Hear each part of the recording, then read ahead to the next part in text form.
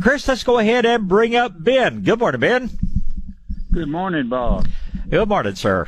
I had a couple, three questions. One, my squash has seemingly spindly stems. I mean, it seems like the leaves are growing too high, and we did have a good rain for the first time in many, many months a couple of days ago, and it lays it on the ground. Is there anything can be done for that? Should I put dirt up around it, or what should I do with respect to that? Is your squash out in full sun? Some of it is, and some of it isn't. Okay. I guess my problem is it's not in full. Some of it's not in full sun. And that is, you're just exactly right. That is what the problem is, because there's a hormone in the stems of plants, really in all parts of plants, that makes the cells stretch and elongate. And that hormone is broken down by sunlight. So when you've got something out in bright sun, it makes those cells much shorter, makes them much more compact, much stockier, much sturdier. And when we don't have enough sunlight, that's when they get kind of long and a little bit spindly, a little bit weak. So there's not a lot you can do about that unless you've got trees you can trim or something you can do to get a little bit more sun to them. And at this point, it's just fertilize and water and hope for the best. They tend not to bloom as well if they don't get enough sunlight. So we're kind of just going to have to watch and see how they do. But there's nothing wrong with your seed, nothing wrong with the way you're growing them. It's just that they don't have as much sunlight as they need, and always going to wind up with a little bit spindlier plant when that's the situation. And that is that same thing true with beets? That same thing's true with every plant on the planet, so far as I know. Maybe not algae and things like that, but every vascular plant, shall we say, on the planet. Okay. Another question is along those same lines is, for instance, after the rain, you've got little beets. That are just basically 3-inch tall plants. Mm-hmm. That lay over, that has been washed around the base of them. Does it help to take your finger and push those back down into the soft, wet earth there, or should I just start over?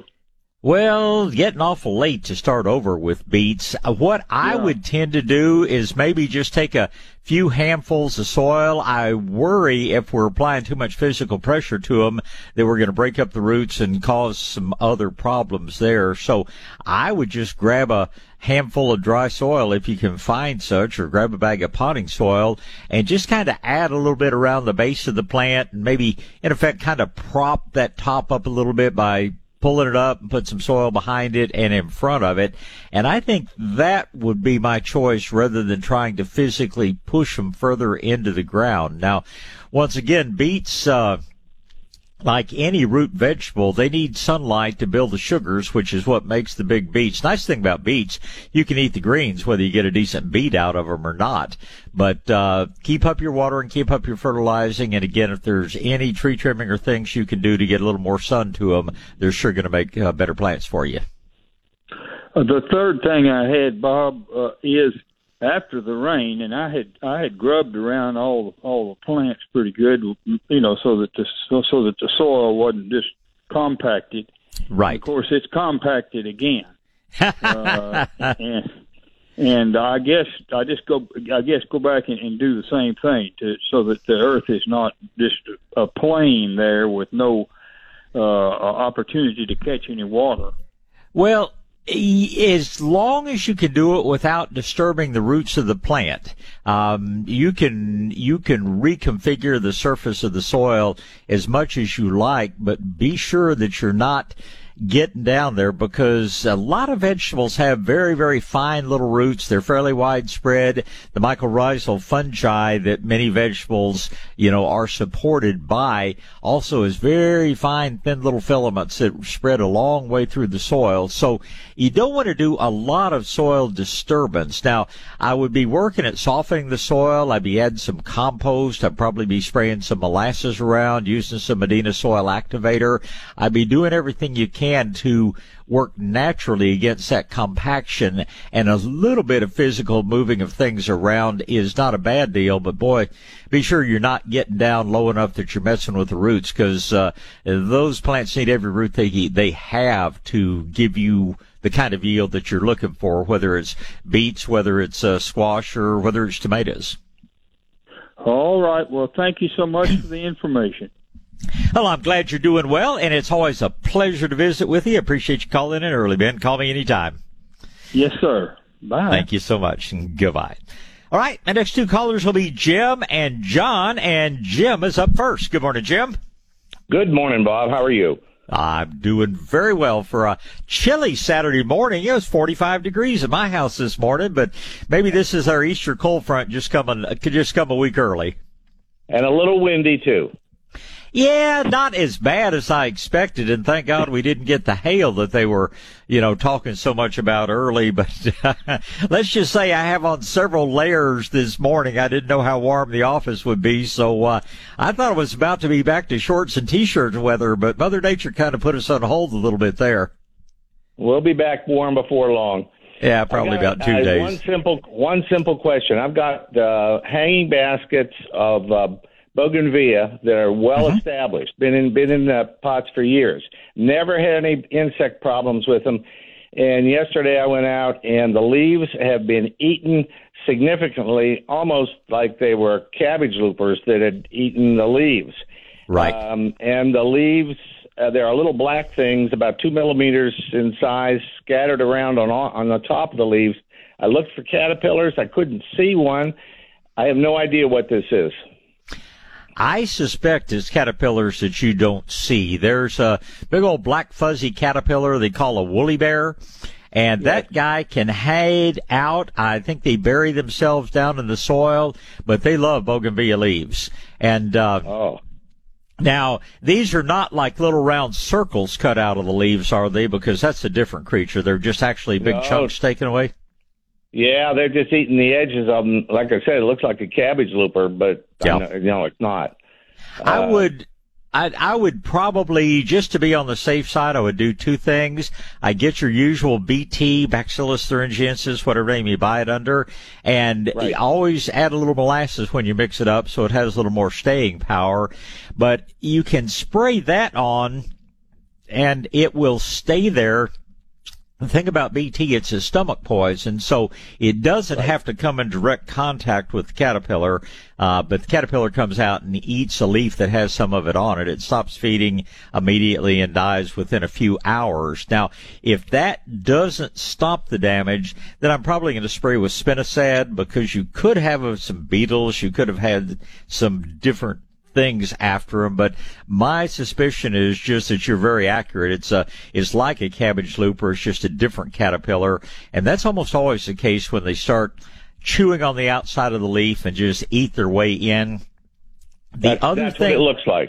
Yeah. The other thing that you may occasionally see is there be like little perfect circles will be cut out of the leaves starting at the edge. That is a little flying creature we call a leaf-eating bee.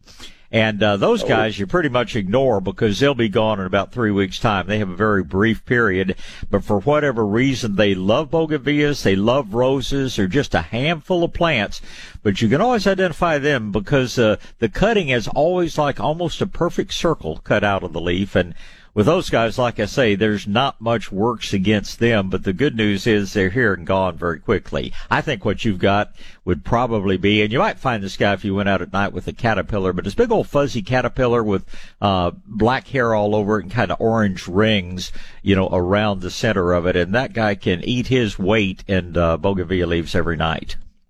Well, they've done it. I've already sprayed once with not the spinoside, but the other product. And the BT. I'm gonna hit it again. I'm gonna hit it again with BT, and as soon as the sun comes up.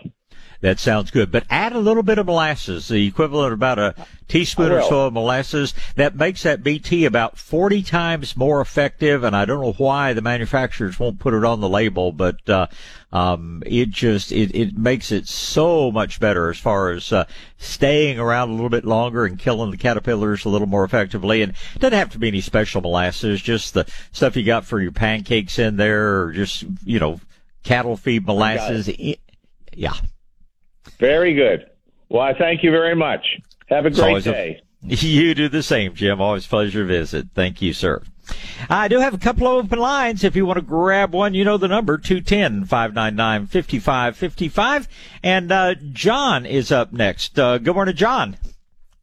Yes, sir. I've got a bunch of little sprouts under my oak trees. Yes, sir. I don't know if it's coming off the roof. I'm assuming it's coming off the roof.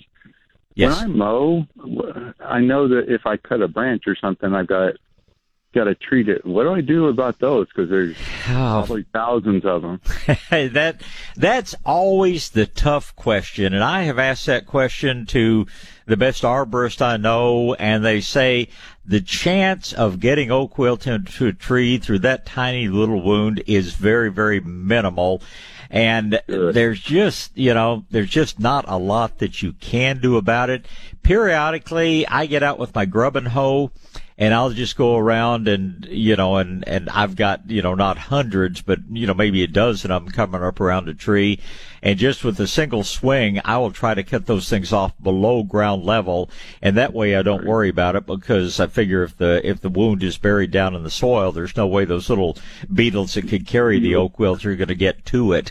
But, if they're like in the grass, I think the thing is, don't let them get really big. As you well know, if you didn't cut those things off, give it a couple of months to grow, they'd be as big as your little finger and probably foot tall. And something that big, I'd be a little bit more concerned. And again, what I usually do with those guys is chop them off below ground level, with a grubbing hoe. If they were big enough that you had to go after them with the pruning shears and you couldn't get below ground level, I would probably go ahead and coat something that's, like I say, as big as your finger is. But those little bitty thin guys that you're going to mow off every week or 10 days, I just wouldn't worry about it. From what my friend David Vaughn tells me is he's never seen a case of oak wilt being contracted in that fashion. Excellent. Okay, that's what I need to know. I appreciate it. Thank you, sir. Have a good day. Well, you do the same. I sure appreciate the call this morning. Thank you, sir. All right, let me check my message list here from Chris. It looks like next up is going to be JC in Lavernia, and then we're going to be sure I'm following this, and then it'll be Faye over near Houston. So good morning, JC. Hey, Bob. I planted tomatoes this week. Good. And I was putting out I was raking up some old leaves to put out for a mulch over them. Uh-huh. And fleas started hopping. Oh, man. Yeah. And, and so I went and got some nematodes. Okay. And I sprayed them out yesterday morning. Uh-huh. And we had this beautiful, and I watered them in, and we had this beautiful rain on and off all day. And then about 6:30 last night, we had a gully washer. Lucky you. Yeah. I know. I was out on the porch saying, "Thank you, Lord." But I just wondering, do I still have nematodes, or did they get washed away? No, your nematodes, this was actually the perfect situation for nematodes because they were getting the moisture they need during the day. They don't crawl, they don't walk, they swim. And so you had the moisture so that they were getting down, into the soil where they need to be. and you should be in good shape. I think that they were probably just happy with all that rain, and I think it takes them a week or so to really get spread through the soil where they can start killing the fleas effectively. But I would not worry about it. I suspect you have 99% of what you sprayed out earlier, and you should be just fine. Oh, that's wonderful. I was just enjoying that rain and just worrying about my nematodes. Well, I'm glad you didn't have anything to worry about like high wind or hail or tornadoes or. I tell you what, the news media have just gotten to where they can't broadcast anything except the worst case scenario about everything in the world. And I guess they have to warn us and let us know about possibilities. But I'm like you. I just didn't get that gully washer of a rain, but you got about half an inch overall, and that's as good as we've had in a while. So maybe my turn will come today. In the meantime, you just look out there and watch those trees grow and watch those wildflowers smiling. It's do you know how much rain you got? I think we got about an inch. That's a great deal. We get another 2 or 3 inches on top of that. We'll be ready to move into spring. So, don't worry about your nematodes. So let me know how you do on the fleas, and I'll look forward to the next visit, JC. Bob, I have a tough question for you. Oh, okay. Go ahead. Where can we get those construction masks so we can mow without oak pollen? Oh, you may actually have to go online, but I'll tell you that I did it at 5:00 this morning. I went to the Home Depot site and just said sold out, sold out, sold out. Have you got an old bandana? Kind we used to wear on the trail when it was kicking up the dust. I tell you, that's what I use when I'm out mowing a lot, and your good old-fashioned cowboy bandana is about as good a mask as you can find. Thanks, Bob. Have a wonderful day. You do the same, JC. Thank you, sir. All right, let's talk to Faye, and then it'll be Penny and Tony. Good morning, Faye. Good morning, Bob. Good morning. Right, we kind of need to watch how much we worry about and how much the media would just take over our whole day. So, I talk to people, I talk to doctors, I talk to a lot of people in the industry, and they say, be careful, but don't drive yourself crazy with worry. But I have various friends that are really staying at home, and when they stay at home, all they do is sit and watch the friggin' newscast. And these people are petrified. They're going to die of fear a long time before they die of COVID-19. So, it's something we all need to be aware of and do our part to stop the spread of. But at the same time, you can't dominate your life, or you're not going to be a very happy person. Oh, for sure. I think that really sizes it up. I do have a question for you as a science guy. On the alcohol, I usually pick up these 50% bottles here and there just to keep some on hand. And now they evidently, is that just not strong enough for many of the things that from everything I'm seeing, 50% is what you're aiming at. You want at least 50%. 70%, which is what most of the isopropyl alcohol is probably a little bit better, but everything I read and see says 50% or more, you're in good shape. Good. Well, it's been a lot more available, and I've got several bottles around here, and when there's a need, I'll have confidence that I've got what I need. I'll tell you what we're doing, Faye, because you simply can't find those sanitizing wipes. I mean, I'm not going to go get in line at, 6:00 in the morning for a store that opens at 8 just so I can get those, because I look at all these crazy people. They're concerned about social distancing, and they're standing there in line just gabbing away and chatting away and probably a whole lot more exposed. So what we do, once we ran out of the little, official different brands of the sanitizing wipes, one thing you can usually find at the store are what they call the baby wipes, and those are not sufficient to sanitize, but we simply open that little thing on top, pour in a liberal amount of the alcohol so that they really become alcohol saturated, and that's what we use. I mean, we sanitize. When I came in early this morning, I was doing door handles and, phone receivers, the keyboards on the computers and on the calculators and things like that. And so we just are kind of making our own sanitizing wipes, with the alcohol and, with those. They're a little bit tougher than just using a paper towel, but I think with a little clever creativity, we're all going to get through this just fine. That's what we're doing here around Shades of Green, and we use them all the time. But now that I say that, probably everybody's going to run out and grab up all of those little baby wipe things. But that's what we use. We just increase the concentration of the disinfectant in it by adding a bunch of our 70% alcohol, and it's working real well for us. That's a great idea. We've been doing that, just take one by one when there's been kind of a reason to do that. And, those big, the Costco type stores, they sell a big box of lots of them. It's inexpensive. So they are, for business, it might be worth going into that kind of a place. But, well, thank you for that, Bob. And the other thing is, I've got some poison ivy, I'm pretty sure. And I'm not real susceptible to it, but careful. Will orange oil and vinegar touch that at all?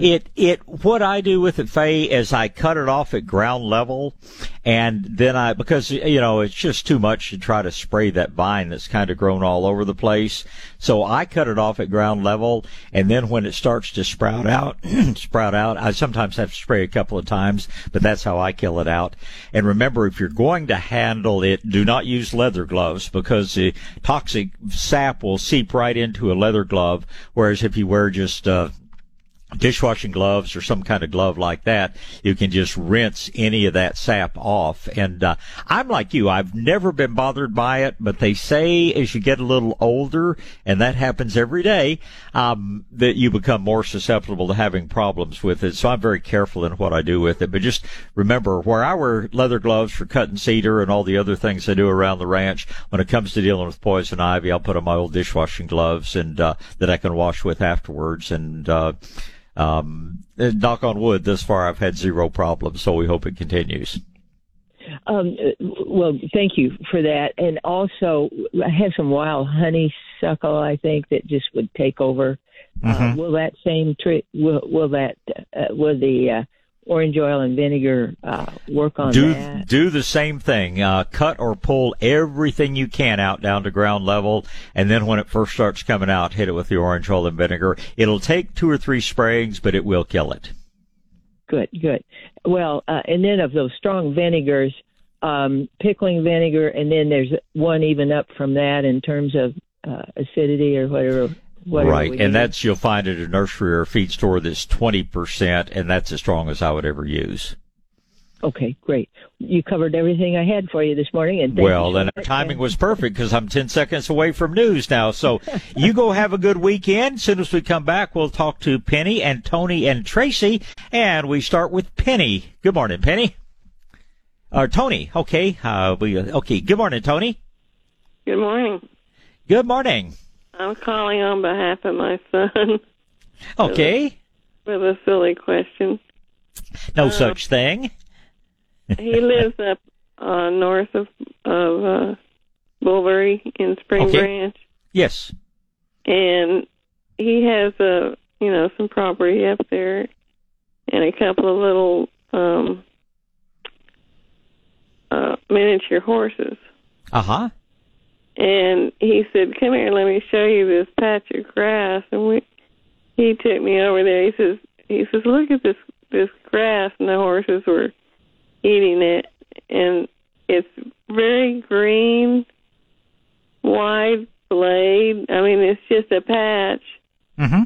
And it's real long, a lot longer than the native grass that's there. Right. And I said, why is that doing that? And he said, because I don't know, but it's where I pour my grease when he fries something. pour his grease right there, and it's got this beautiful emerald green, and I don't know what that could possibly be.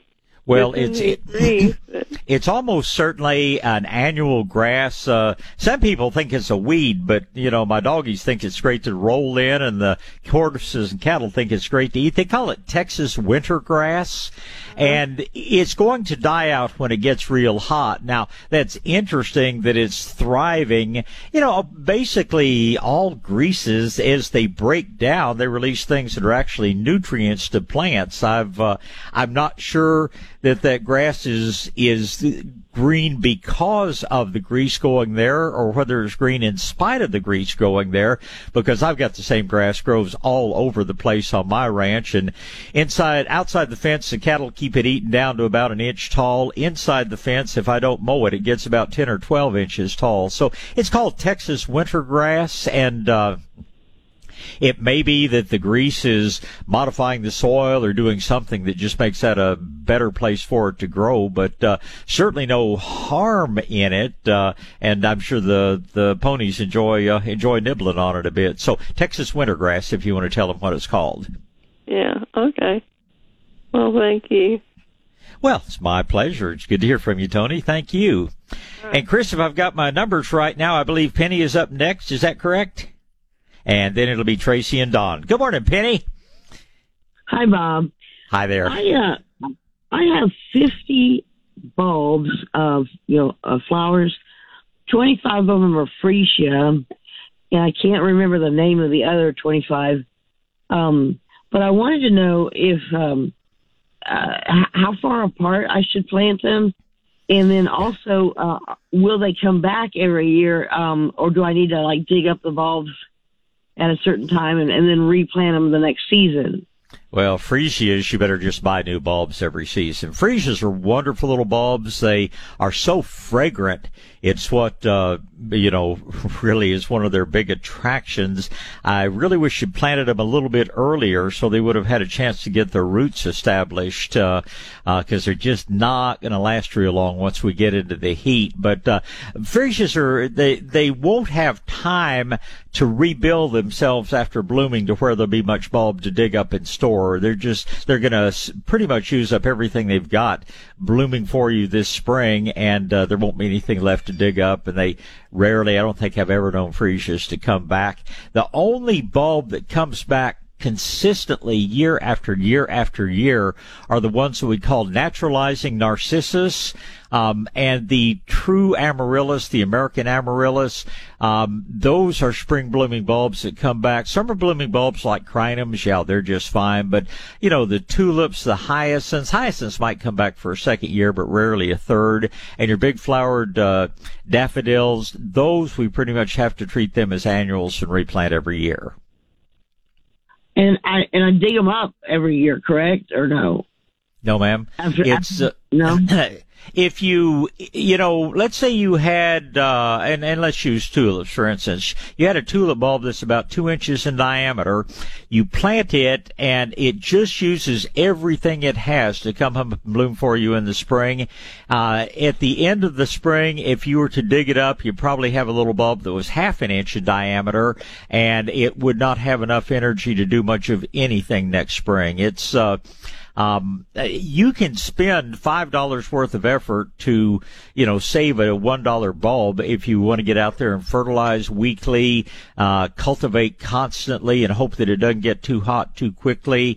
But in all honesty, for the price of a good cup of coffee, you can buy several bulbs, and it's just not worth your while to try to save them from year to year. Now, amaryllis, if you want to dig them up, you certainly can. They are very much worth saving, but honestly, unless we have just a horribly cold winter, they're going to come back just fine in the ground if you just fertilize them and water them periodically through the spring while they're growing, and then don't have to do much of anything with them in the summer months. They'll die back in the fall and then give you those beautiful blooms again, during the winter months or very early spring. But the other bulbs, or what we call your Dutch bulbs, they're just not really worth trying to dig up and save. They just diminish, so they just use all their energy in blooming the first time, and they're just not anything worth trying to dig up afterwards.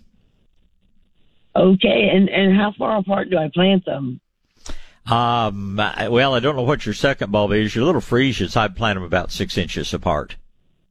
Okay, great. All right. And get those planted today. Get those planted today. They need to go in as quickly as possible. If you do them again, do them, much early in the spring, and they'll give you better results. Okay. You have a great day. You do the same, Penny. It's good to talk to you. Thank you. Bye. All right. Tracy is up next. Good morning, Tracy. Good morning, Bob. Good morning. Question 1 is, what can I wash my car with that will not kill my grass or plant?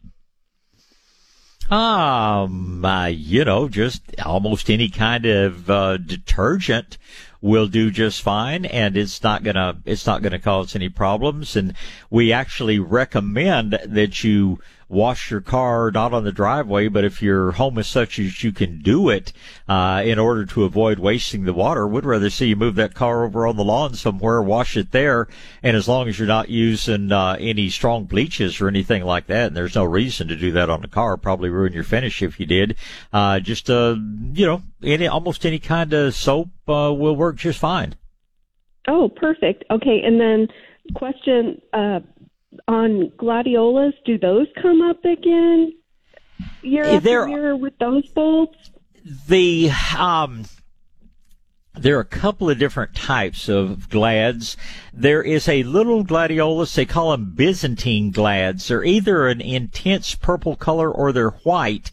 Now they make a small flower. The foliage only gets maybe 6 inches tall, and those return year after year after year very, very successfully. The big, tall gladiolus, and it's a bulb rather than a corm actually rather than a bulb, and they do not come back dependably. Sometimes they will come back for you, but once again, if you're most of us, if we're growing the bigger glads, we cut them to use in the, as cut flowers and things, and they just don't regenerate really well. If you leave them out in the garden and after the flowers are spent, you fertilize and take really super, super good care of them. Yes, if we don't have a super cold winter, they may come back for you next year. But once again, gladiolus are very inexpensive. And if you're really looking for success, for the price of one dinner out, you can have a whole big patch of gladiolus that can last you for several weeks in the spring. What is the planting time? Let's say I have one group that I plant and I want more flowers. I plant the next group at one time. What is the span of planting a gladiola? About 2 to 3 weeks. And you start planting. Start planting as soon as the soil warms up in the spring. Right now would be a perfect time to be planting your gladiolus. Okay, perfect. Thank you so much, and have a good day. Oh, it's always a pleasure talking with you. You do the same. I appreciate it, Tracy. Okay, bye. Goodbye. All right, back to gardening. It's going to be Don and Kim and Harold and Raul. Don is up first. Good morning, Don. Good morning, Bob. I got a question. I planted a couple of cherry tomatoes called Sugarly. I don't know if you've heard of them or not. They're supposed to be new this year. They're on the small side, but yes, sir, it should be a pretty good cherry.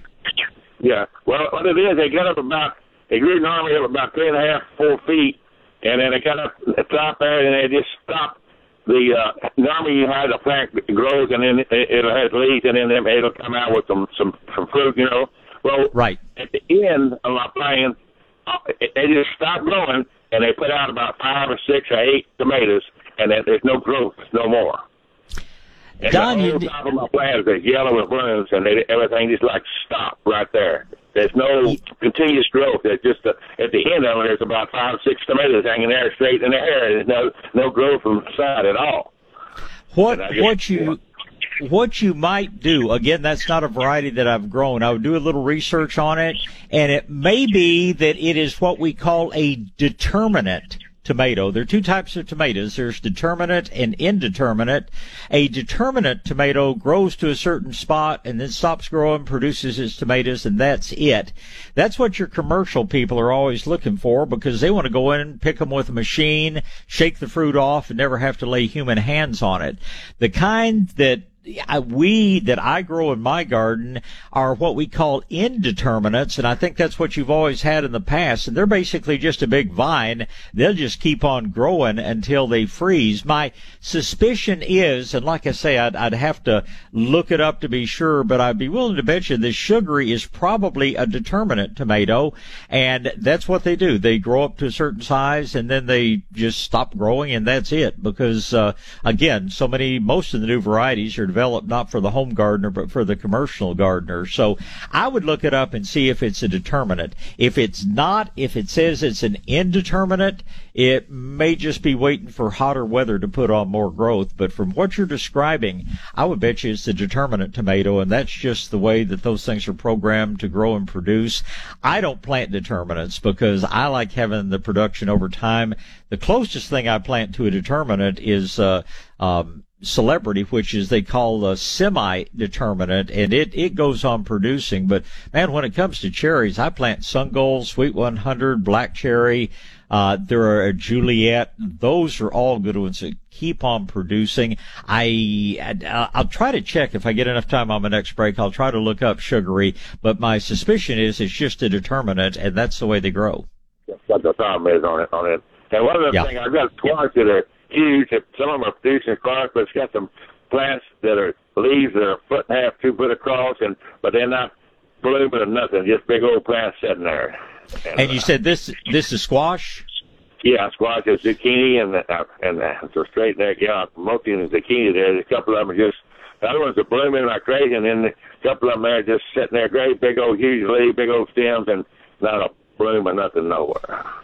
They will get around to blooming. Keep on watering and fertilizing. I don't know what it is. These seeds have to get up to a certain number of days of growth and production. Some of them always come in a little early, but my suspicion is they just haven't turned over that little chemical switch that says, okay, we're mature now, we can start blooming. So hang in there with them. I've never seen a squash that didn't eventually produce, but some of them are just going to be behind the others. How long have your others been producing?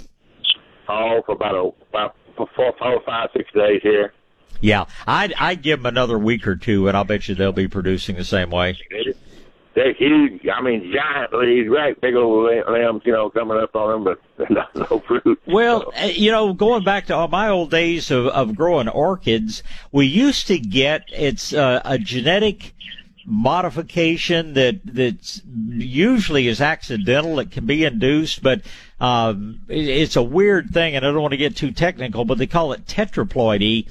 And what it does with plants, it makes them bigger, makes the flowers bigger, but it takes them twice as long to get up to to a productive state. So it may just be that you've got a couple of genetic variants in there among your seed. And the bad news is that they're slower to produce. The good news is when they do produce, they produce lots and lots and a little bit bigger fruit. Right. Well, one other question. I have a trouble with soil. I'm getting my nitrogen build up. I got those alfalfa pellets and put it around and stuff on it, but still I got some thing here. I checked my nitrogen and soil catches what nitrogen shows low. Potassium and phosphorus is high, but nitrogen is low. What can you put on it straight in there that don't take? I put a bunch of that alfalfa in there, and it kind of worked it in some, but you can't work it in around the plants, because there's roots around them. How are your plants looking? They just and they're not growing at all. I got some on there. They're planting some beets, and about 3-4 foot came up real good. The rest of them all come up. They're sitting there for 2 months, and you see the little red thing sticking out of the ground. They don't grow. And my onions, the same place. You got those little green onions that came up. And then they just sit there for 2 or 3 weeks. They haven't done nothing. What I would do, Don, is go to a little bit of foliar feeding. get a good liquid like Medina's Has to Grow or their No Fish fertilizer, or the Fox Farm folks make a couple of good organic fertilizers. And what I suspect is happening, you're getting nutrients in the soil, but they're getting bound up by the soil chemistry you've got down there. And I think if you try a little bit of foliar feeding, you're going to get a lot better and a lot faster results. And if you want an accurate soil test, there's a place down in the Rio Grande Valley that actually they do a different type of testing. It's called Texas Plant and Soil Labs, TPSL, Texas Plant and Soil Labs. And the way NOI does it is they use a different chemistry, and they don't try to tell you what's in the soil. They tell you what's available to the plants. And they do it through something they call the carbon dioxide extraction method, because your standard soil test, all it does is tell you what's in the soil, but it doesn't tell you what's there that your plants can use. If you ever want a real good, accurate analysis of the condition your soil's in, you don't take it right off the surface. You go 2-3 inches down, send your soil sample down to Texas Plant and Soils Labs. They're just as cheap as A&M and the standard guys, but they give you a much more accurate test. And you can see if you're really deficient in things, or if they're just simply not in a form that the plants can't get to. In the meantime, you go to about once a week foliar feeding, and I think you'll see a good resumption of growth. Okay, well, I put the Medina Soil, Medina Plus on there, and I had seen it had no effect on it at all. Everything just sitting there like. Well, that's not a fertilizer. That's not a fertilizer. It says 3-2-2-3, so I don't know. Now that's not Soil Activator. That's going to be probably one of your Has to Grow products. Soil Activator is strictly things in there to change the composition of the soil and get your microbes up. The Soil Activator and the Medina Plus. But if you get the Medina Has to Grow plant, that is what you want to really put the growth on your plants. Oh, okay. All right. Thanks, sir. Appreciate it. I appreciate that, and you have a wonderful, wonderful weekend. Chris, let's go ahead and get Kim in here before the next break. Good morning, Kim. Good morning. I have a couple of questions. I called you last year about jicama, and I only got a big taproot. I never got, and you thought that maybe I planted too late, so I left it in the ground hoping it would bloom so I would get more seed. It never bloomed. It did get a lot larger, and I needed the space in it was in a raised bed. Right. I planted it earlier this time. It's in a raised bed. Possibly I didn't water it enough as well. Does it need a lot of water? Because those raised beds seem to... It's one of those plants. It'll usually tell you if it's thirsty. Those leaves, as you discovered, it's just a big vine. Those leaves will get a little droopy. If you're not seeing droopy leaves, it's probably got adequate moisture. I water mine about twice a week, and that seems to work real well on them. But, It's time to get your jicama seed planted now. I planted them 2 weeks ago. So okay. Are they up and growing yet? Yes, most of them are. Well, I predict plenty of jicama for you this summer. Okay, great. Also, I planted some cucumbers and beans, and I'll come out there and, the top will just be whacked off. Is that snails? It's either snails or pill bugs. The main thing I fight in my garden on beans is pill bugs. And you can either make a pill bug trap by taking a slick-sided glass jar or something, bury it down into the ground so the rim is just maybe a half an inch or a quarter of an inch up. Put a slice of apple or a little piece of lettuce or something in the bottom. The pill bugs crawl into it by the hundreds and can't get out. Okay. If you would prefer to use a non-toxic bait, there's one out there called Sluggo Plus, Sluggo Plus.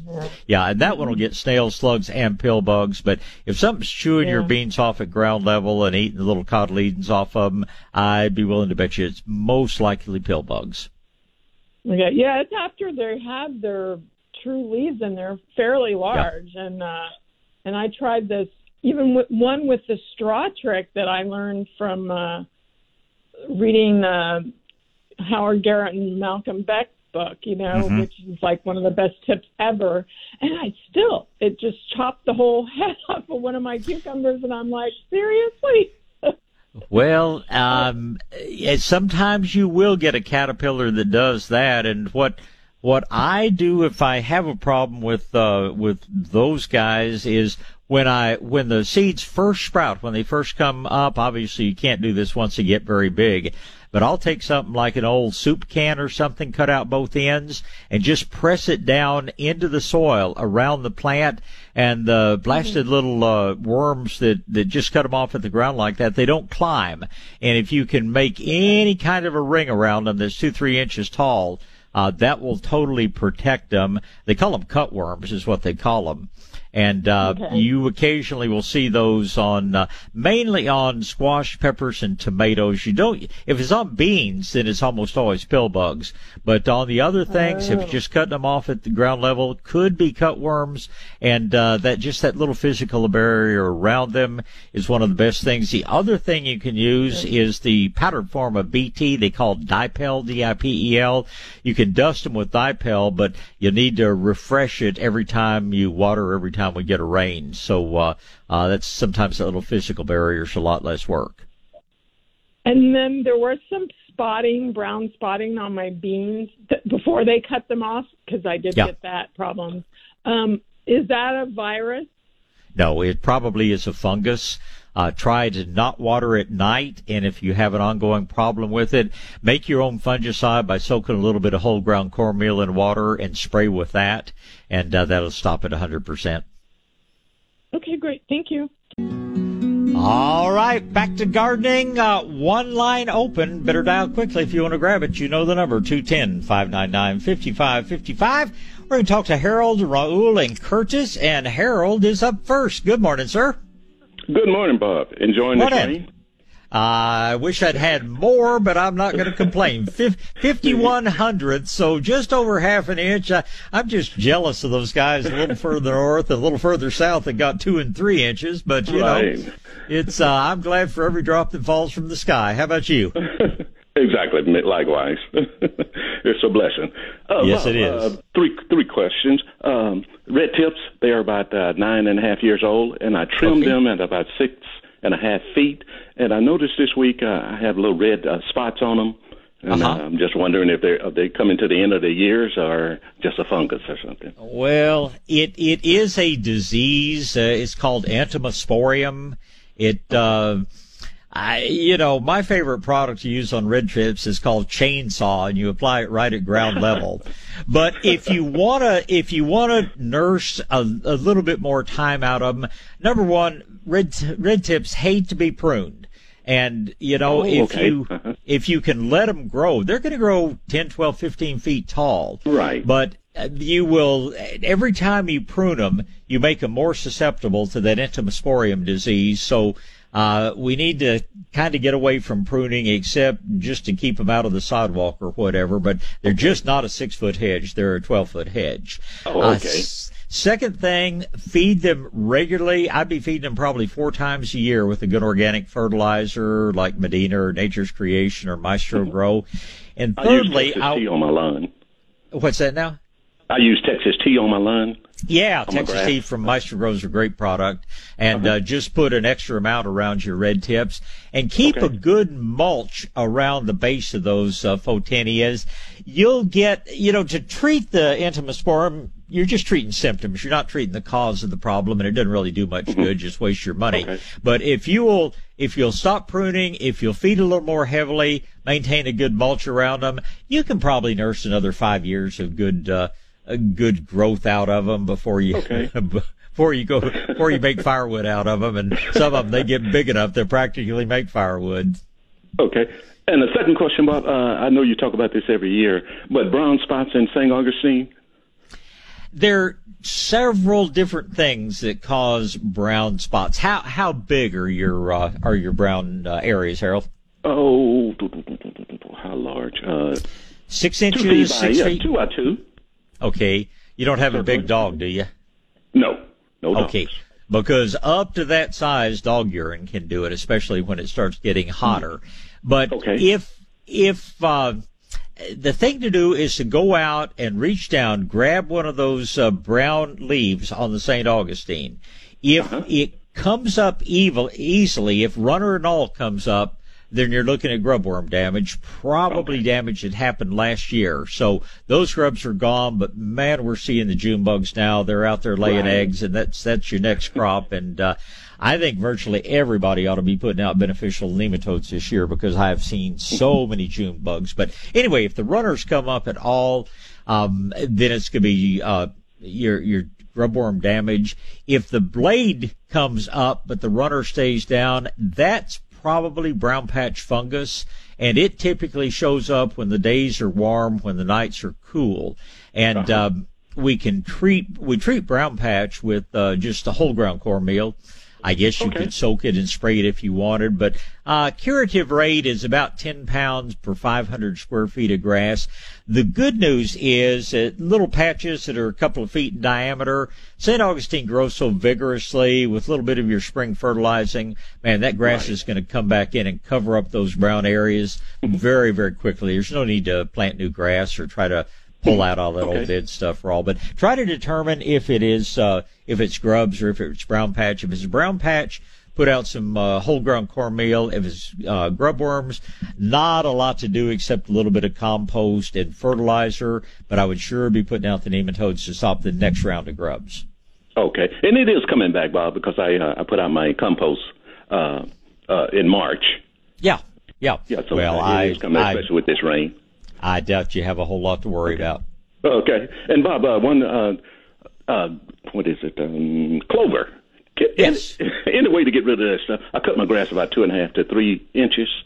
And of course, it's below that, but will the warmer weather? The warmer weather will very definitely slow it down. Clover is really your friend rather than your enemy. Clover is actually telling you that that you've got hard soil, and clover will grow in soil that is so hard that your grass just doesn't do as well.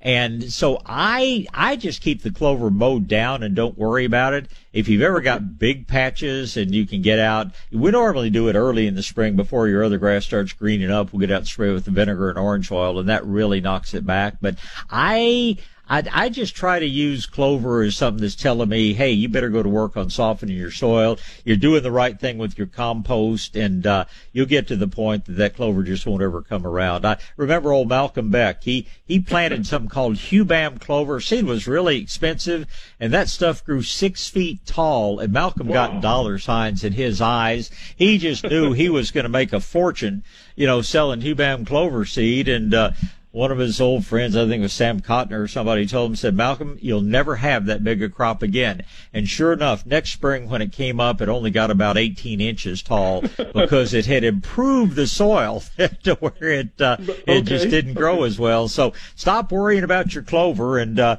take care of those other problems. Okay, all right. Well, as likewise, Bob, I thank you very much again for saving me. Well, I don't know if I saved you, but maybe ease your mind a little bit and get your mind on fishing or something a little bit more worthwhile than breaking your back in the yard. All right. Have a great weekend. Thank you. You do the same, Harold. Thank you, sir. Goodbye. All right. It's going to be Raul, Curtis, and Mary in that order. And Raul's first. Good morning, sir. Hey, good morning, Bob. How are you? Morning, sir. I'm good. How are you this morning? Oh, doing great. Just doing my part as a good citizen to stop spreading the virus, and all that good stuff that they recommend. Well, and if we all do that, hopefully we'll get back to, I don't know if normal's a word that even exists in today's world, but we'll get back to our typical existence. And if everybody's as good a citizen as Raul is, then we'll get there quickly. Plus I want to thank everybody in San Antonio that's doing the same, because I have my mom in a nursing home over there, and so yes. Everybody counts, right? And so I want to thank everybody that's doing it. Every person, and it's probably things that we should have all been doing all along. I'm a good hand washer, but I'll guarantee you, I use a lot more soap and I wash a lot more vigorously than I used to. And, just not getting up in people's face.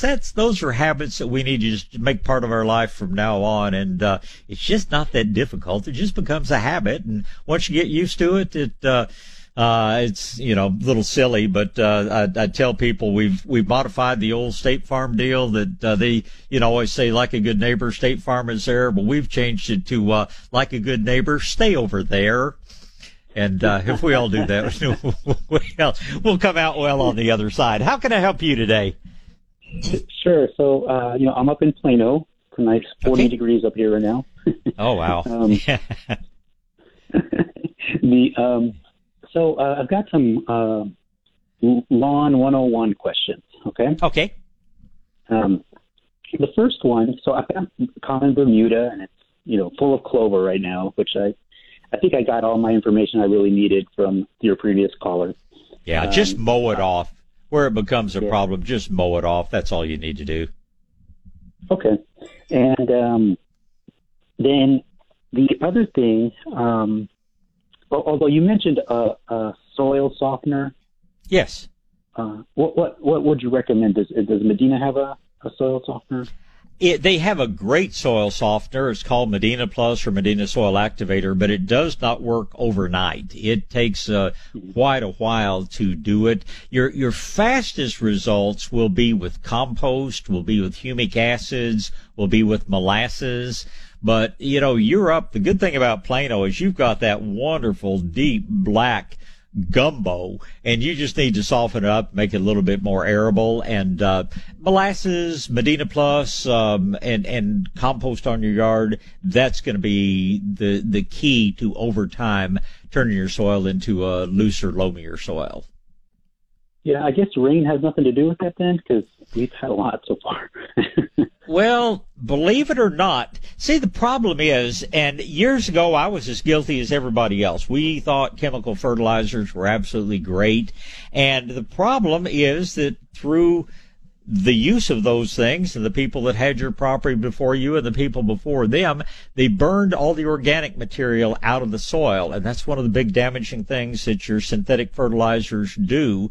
And once you lose your organic material, rain can actually compact it. The more rain you get pounded down on it, it actually makes the soil harder instead of softer. And the last thing you want to do is mix sand with it. I mean, sand plus clay equals concrete. If you're going to add anything blending it into the soil, you could use lava sand, which is very coarse sand, doesn't set up the way that your finer sands do. You can actually work compost in, but I work from the surface down. Compost on the surface, mulch underneath your shrubs. Over a period of time, you'll find that, that soil just becomes better and better.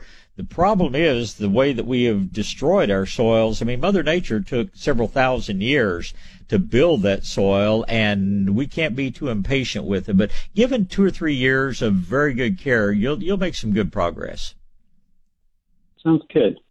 Okay, so then my next question is, last Wednesday, I mowed my lawn, and I sprayed it with some Have to Grow lawn. Uh-huh. And then that next morning it rained. Uh-huh. A good rain. Did that wash off? No, sir. Most of it is still there, but I'll be honest with you, I'm not real big on liquid lawn fertilizers. I mean, I love Medina. Their Hestro Lawn is a great product. If you're having a party next week and you want to green things up, best stuff you can use. But I use their Grow and Green fertilizer, and it's going to last you for 2, 3, 4 months. Whereas if you're going to go with any liquid, whether it's Hestro Lawn or anything else, you're probably going to need to be putting it out at least once a month to get top quality results. So, like I say, if you're looking for instant gratification, you got a party coming up, or you got a new yard you really want to kickstart, I would use something like Hestro Lawn. But I tell you, I always follow it up with that good granular product, because it actually does more to build the soil, and it has a lot more staying power than even the best liquid fertilizer in the world. That's a good, I'm glad you said that, because the reason I did that is, I'm used to the granular. That's what I usually do. Yeah. And, but, I was getting ready to go to Home Depot, because they sell it there, or no, Lowe's, or one of those stores. Anyway. Yeah. And I looked up and I saw a brand new bottle of the Has to Grow lawn. And so I thought, rather than make a trip, I'll just use this up for the next 3 or 4 months. Well, it's great stuff. But you just have to understand you're going to have to use it more often. And boy, don't put it on anything except your grass. I accidentally grabbed the wrong bottle and sprayed some tomato plants with it. Let's just say that was a big mistake. But on the grass, it's just extra strong. It's got more nitrogen in it. It's got faster release, material, and it's still all natural material. But, like I say, it's good stuff, but you're just going to have to use it a whole lot more often. And I don't feel like it builds the soil the way that all the humates and everything that the Medina's granular products is actually fully organically called Growing Green. That's still my basic go-to. Right. But yeah, if I want to kickstart it, I has to grow lawn. It's a good product. If I mix in I also have a big old jug of Garrett Juice Plus. Yeah, great stuff. Okay. Do you think that'll help with the additional humate stuff and things like that? Oh, absolutely. Absolutely. The thing, even though we can't see them, the thing that does more to build organic material in the soil than anything else out there are the soil bacteria. There are billions or trillions of them out there, and products like Garrett Juice, products like Medina Plus, products like molasses and compost tea, all of those things kind of kick your microbes into high gear, and long term, that's what both builds organic material and builds what we call soil structure. The microbes actually create sort of it's a glue-like material, but a very open glue that kind of moves the little clay particles apart. It's technically called sticky substance, but all of this stuff is what works together to soften your soil and improve it over time. Okay. Last question on the lawn. I had a coworker mention, you don't want to fertilize when the low temperature isn't over 60 yet. You're just going to feed the winter weeds if you do that. Is there any truth to that? Your coworkers still using that old synthetic chemical stuff. The organic fertilizers are processed by microbes. We can put them out, your Texas Tea or Grow Green, whatever you choose to use. You put those out 365 days a year, and they benefit. The weeds are going to get a little bit out of it, of course, but it does more to slowly feed the roots of your grass even when it's dormant. So, no, we use quality organic products 365 days a year because it takes a little while for the plants to process those nutrients, so to speak, and if we don't put it out until it gets warm, you're missing out. Your plants need to have that fertilizer working in the soil so that when they start growing, they have everything they need. Otherwise, you're kind of behind the curve, as they would say. Okay, and the liquid won't, the organic liquid stuff won't kind of catch you up a little bit? It'll help, but it still takes time. Gotcha. Okay, I hear you. Okay. Sorry, one last question. Last year, I dug up I gave away my daffodil bulbs from my front yard and lawn, and I noticed some were still there. Always going to be that way. Yeah. Is it too early to dig them back up and give them away? Will it be more if they've sprouted, you need to let them go through their growth cycle and rebuild the bulb. If they haven't sprouted yet, dig them up and share with your friends. And Curtis is up next. Good morning, Curtis. Good morning. Morning, sir. Well, as of last night, we had 1.5 inches, and this morning it's continuing to rain, so it's looking beautiful. Oh man, that's such good news to hear. We need it so badly. I've got the most beautiful tomato plants I've ever had, and I know in the past you've talked about the hornworms. How do I prevent them? Remind me what do I need to do to prevent the worms? Hornworms are pretty easy. I use just liquid BT, Bacillus thuringiensis. And if you mix a little bit of molasses with it, I find that on my plants, I only have to spray once in the entire season. But I guess it's partly because I spray with liquid seaweed and molasses on a semi-regular basis. But hornworms, you never have a lot of them, but boy, one hornworm can eat a lot of plant and a lot of fruit. It sounds like you've had some experience there, yes. But the BT stops them in their tracks, and it's totally safe for us. We just don't ever spray anything except the tomato plants because it's non-selective. It pretty much kills a lot of caterpillars. And don't want to interfere with the monarchs and some of those good guys, but I don't want to sacrifice my tomato plants to the hornworm. So yeah, little BT with little molasses in it. You won't have anything to worry about. Mine are in raised beds. How often and what type of fertilizer would you recommend? What I do, and I would do it whether it's in the ground or in the raised beds, at the time I plant, I kind of work a little bit of just a good granular fertilizer in, and of course I put the rock phosphate in the bottom of the hole, and I figure that that's going to give me sort of always a background nutrient supply. But once things are up and growing, I try to feed about every 2 weeks with the liquid fertilizer. Has to grow, or like I say, there's some Liquid Fox Farm products, or I love Medina's new one they call their fish blend. So I always work some dry in before I plant my tomato plants, but then I'll try to follow it up every couple of weeks with a little liquid fertilizer. And yeah, I was so glad we didn't get the hail they were talking about last night, because my plants are already waist high and they've only been in the ground about 3 weeks. Yeah, mine are too. They're gorgeous. Now they have to grow. Does it go on the foliage or on the ground? No, on the ground.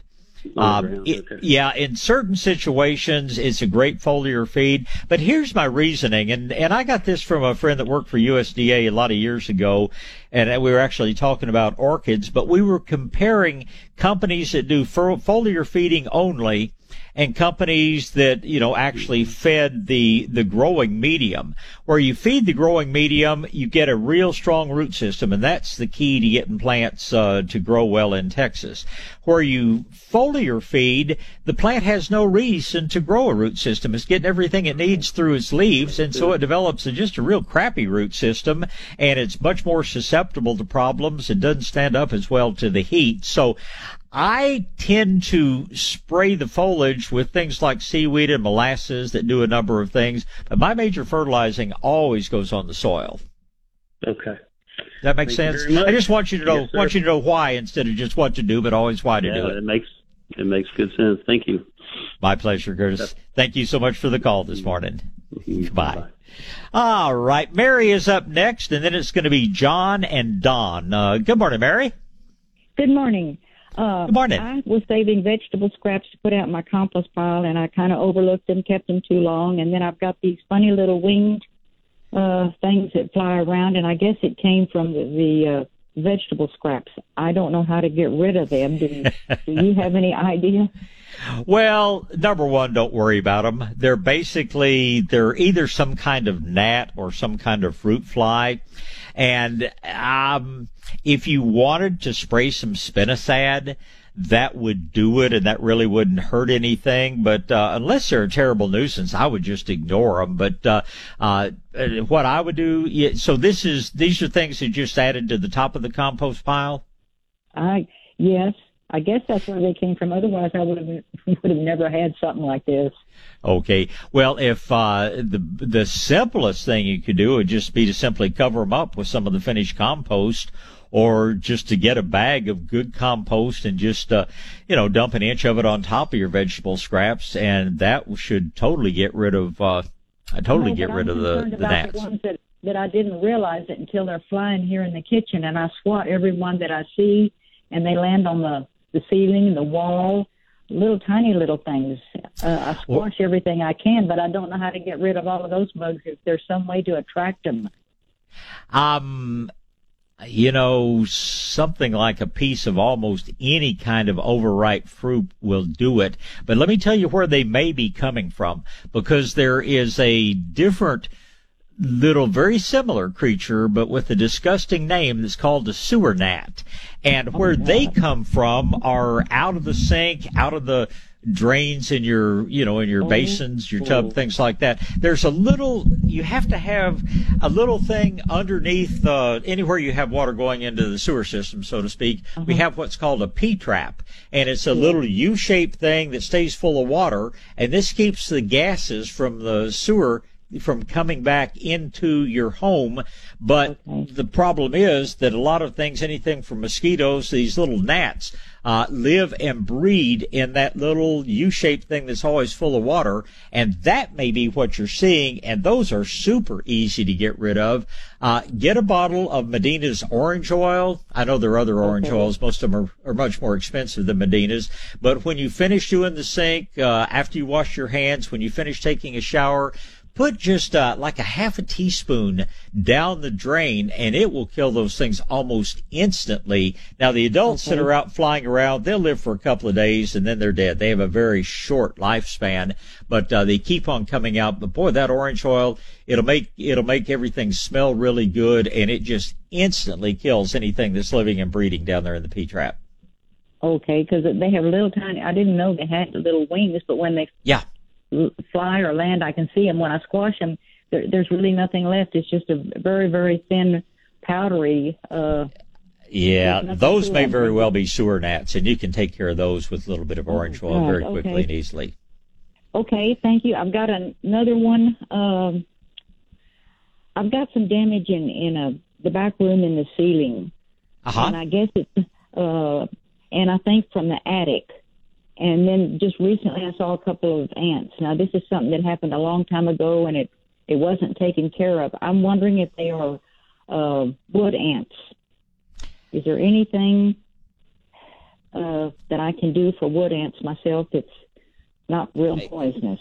Well, believe it or not, that same orange oil that we were talking about for killing the sewer gnats, you mix that with water, probably a little bit stronger, let's say maybe 4 ounces to the gallon, or, about a couple of tablespoons in a quart of water.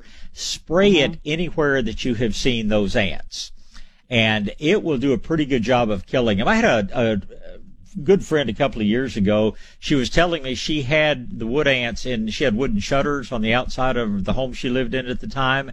And I told her to spray with the orange oil and water in that area. And another mutual friend that's a builder told her, oh, no, you better get a pesticide company out there. The pest control company came out, they took the shutters off, and they said, lady, I don't know what you've done, but you've killed all the ants. You don't need us. So little orange oil and water should take care of your wood ants with no problem at all. Just spray anywhere you see them. May take 2 or 3 sprayings, but it will get rid of them, and it's totally safe for you. I always wear eye protection anytime I'm spraying, as well as using a saw or anything like that. I don't think you'd really want to get it in your eyes, but it's a very safe product, smells very good, and is very effective in controlling lots of insects. Okay, let me ask you something. I've only seen like maybe 2 or 3. When I had a roof put on, I don't know, 2-3 years ago, I had some damaged wood up there, and I got to thinking, maybe I have wood ants up there. So if I've got damage up in the attic, just have someone get up there with the orange oil and water and try to get rid of them as much as possible. If you can do that. I have very rarely ever seen enough damage from wood ants to really worry about. Termites are another story. Termites, if you got termites, you've got to get them under control. But wood ants, I think a good inspection is a very good idea, but rarely do they become a major problem. If they are to the point that they are really causing a lot of damage, I would call one of the pesticide companies that uses organic programs. I know Apple has an organic program. I know ABC does. But I can promise you they're going to come out, and whether they find ants or not, they're going to try to sell you on some sort of maintenance plan that you probably don't need. But I would get somebody to get up, take somebody that can really look and do a very thorough inspection. And like I say, if it's minor damage, use your orange oil and water. If it's major damage, call one of the pest control companies that does things organically. I think it's going to be major. I have tile walls in the shower, and I recently saw some little powder coming out at the bottom behind the tile walls. So that's going to be termites. Yep. That's going to be termites, not wood ants. And there are safe things. There's something called Centricon. It's a baiting system. You don't have to go with real toxic chemicals to kill termites, but if you've got that much damage, you need to get a pest control company out there, like I say, like ABC or like Apple, telling you only what they call their chem-free or organic division, and let them take let them take care of it for you. Definitely. Thank you so much, Bob. Sure enjoy your program. Thank you. Well, Bye. it's always my pleasure, and I appreciate the call. Thank you. Bye. All right, let's get back to gardening. It is going to be Jane and Don and Barbara and Kit, and Jane is up first. Good morning, Jane. Hello, Bob. I have Good morning. a question regarding Nolo bait on the surface. I know you say before, okay, to apply and it get rain on. I go out yesterday. I have been applying early, as you say. I go out yesterday, those rascal grasshopper eating my snow peas. May I apply again? Absolutely. Absolutely. I would probably wait about 3 or 4 days because they're giving us a pretty strong chance of possibly some heavy rains for the next 4 or 5 days. As soon as it dries out a little bit, when we're going to have, say, 48 hours without rain, I would sure put out the Nolo again. This is going to be, unfortunately, a very bad year for lots of different bugs because we just didn't have a lot of winter. And, grasshoppers, I'm afraid, may be bad. So be no harm at all in putting out a second batch of the Nolo bait as soon as it dries out just a little bit. Okay, next question. You told me some time ago the way to control small hackberry and seal elm in cool weather. Now, they are coming up, and some have already been accidentally cut before we do the, girdle. So Girdling, yes, What I do now with the small, less than 1/4 inch diameter of these hard plant. It's, they are a real pain. As a matter of fact, I spent about 2 hours the afternoon cutting off the blasted things in some of my flower beds. When they are that size, when they're not big enough to girdle, but they are too big to just pull up roots and all, I just try to cut them off, if I can, 2 or 3 inches below ground level. And some of them it kills, some of them will come back out. But all I know to do is just cut those things off as low to the ground as you can. If it's out in the open, I'll take a grubbing hoe and I'll go down 6 inches and chop them at that point, and they rarely come back. The ones that are closer to the surface, sometimes they die out, sometimes they don't. It's not something you can do if you've got a huge number of them. But one other thing that I have done is kind of dig around the blasted little things if they're fairly good size, and I'll take something like a soup can or, a can that you get peaches or whatever in. I'll cut it off at ground level, and then I'll sort of sink that can down around it. So when it tries to sprout out, it doesn't have anywhere to go. And sometimes that will kill them. But, there's no easy answer for that in-between side. This is the big ones we girdle, the little ones we pull up. The others, sometimes we have to cut them 3 or 4 times before we finally kill the blasted things. Okay. Number 3, citrus pruning. I have a little lime tree giveaway in the large pot container. Right. When is it time to prune these back so it is growing maybe 6 feet tall, but it have millions and millions of blooms, lots of little baby fruits. Big one. Yeah, you don't have to prune citrus. The only reason to prune it is if it's going to get too big for you. So, you absolutely do not have to prune your citrus. You just let it grow, make a big bush. If it's getting too tall, this is the time of year to do it. If you have a choice, you always cut off the limbs that have the fewest flowers, leave the limbs that have the most. But that's the only thing that you're accomplishing, Jane, is just to limit the size, and you don't have to prune them to keep them healthy. Peaches and plums, we have to prune them every year to maintain vigor, but citrus, we're just pruning as a convenience, and you don't have to prune them at all.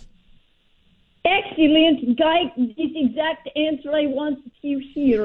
And the final question. I have access to wonderful snowdrop. Are you familiar with snowdrop as little bulbs that bloom? When is the best time to dig them after they finish the bloom? Well, the proper name of snowdrop is leucojum. They're a beautiful little bulb that blooms in the spring. What you need to do if you want to move them, go ahead and let them make their foliage. They look kind of like a narcissus or something, but let them make their foliage, let them grow vigorously, fertilize them, take good care of them, and then in the summer months, those leaves will start to die back. And that's the time to dig them, divide them, replant them, give them away, whatever you want to do. But at this point, enjoy the flowers, but then give them a little time to grow some and restore that nutrient back in the bulb. Then when the foliage starts to die off this summer, that's the time to dig them and do other things with them. Okay, about how deep you think we must dig? About 6 inches. Okay. And then we take them out of ground. Then do we put them in bag? How do we store? If you want to store them, I would get, we used to use rice hulls, but nowadays probably dry perlite. Perlit. Perlite is the best thing to store the bulbs in. Just keep them in a cool, dry place. Or you can go ahead and pot them up into containers. They're not really going to grow much, but if you want to replant them somewhere or put some of them into pots, you can do that. Just don't keep them too wet. But if you want to keep them as a dry bulb, I would pack them in perlite, keep them cool and dry, and then replant them in the fall. Okay, but we could, after dig up, could plant right away in our Absolutely. Place? Yes, absolutely. Awesome. I thank you very much for your assistance. Have a very good day. You do the same, Jane. Always a pleasure to talk to you. And thank you. Goodbye. All right, we are back to gardening. We are going to talk to Don and Barbara and Kit, and we start with Don. Good morning, Don. I have an Italian cypress that has the top, it's about 8 feet tall, 8 to 9 tall. The top 3 feet has gone totally dead. It's brown gold. Yep. If I cut it out at that point, would that be, I'm assuming that's a wise thing to do? Well, much as I hate to say it, the wisest thing to do is not plant Italian cypress. They are just, they're happy in Tuscany. They are not happy in South Texas.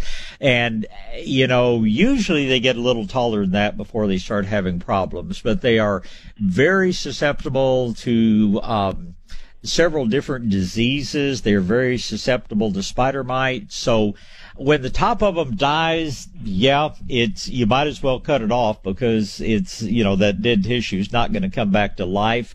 It will resume its upward growth, but it's going to lose some of that beautiful, shapely reason that we grow the Italian cypress. To maintain it, I think it's really important that especially through the summer months, spray it with liquid seaweed every couple of weeks, keep it well mulched, keep it properly watered, and they're just if you've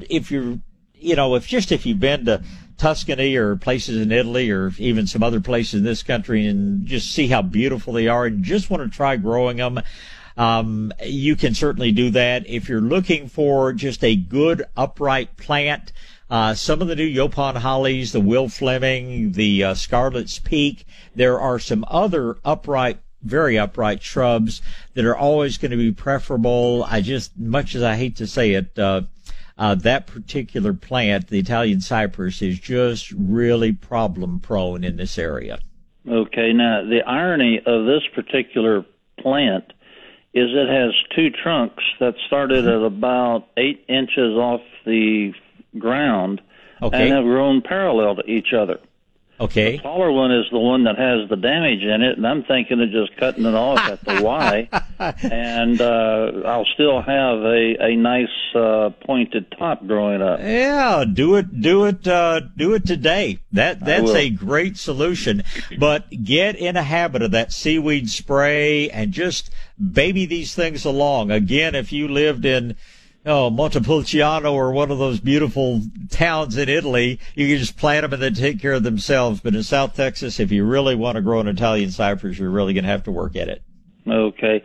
I have a 25-foot tall Monterey oak. Okay. And it is dropping leaves, not heavily, but I'll walk out this morning and it'll have probably 50 or 60 leaves dropped on the ground around it. What's causing that? It's the time of year. Okay. Monterey oaks, even though they are semi-evergreen, they keep their leaves in a mild winter like this. They are exactly like the live oaks. They drop those leaves as they start to put on their new growth, and it's a perfectly normal thing. I think if you look carefully, you'll see a lot of new leaves coming out right behind them. But I've got it's fully new leaf right now. No. Third thing, I have a tomato bed. I've got about a dozen tomatoes growing in it. Very when good. I cut my grass, can I put the grass cuttings on the bed as a ground cover, and will that cause anything, or will that harm it in any way for insects?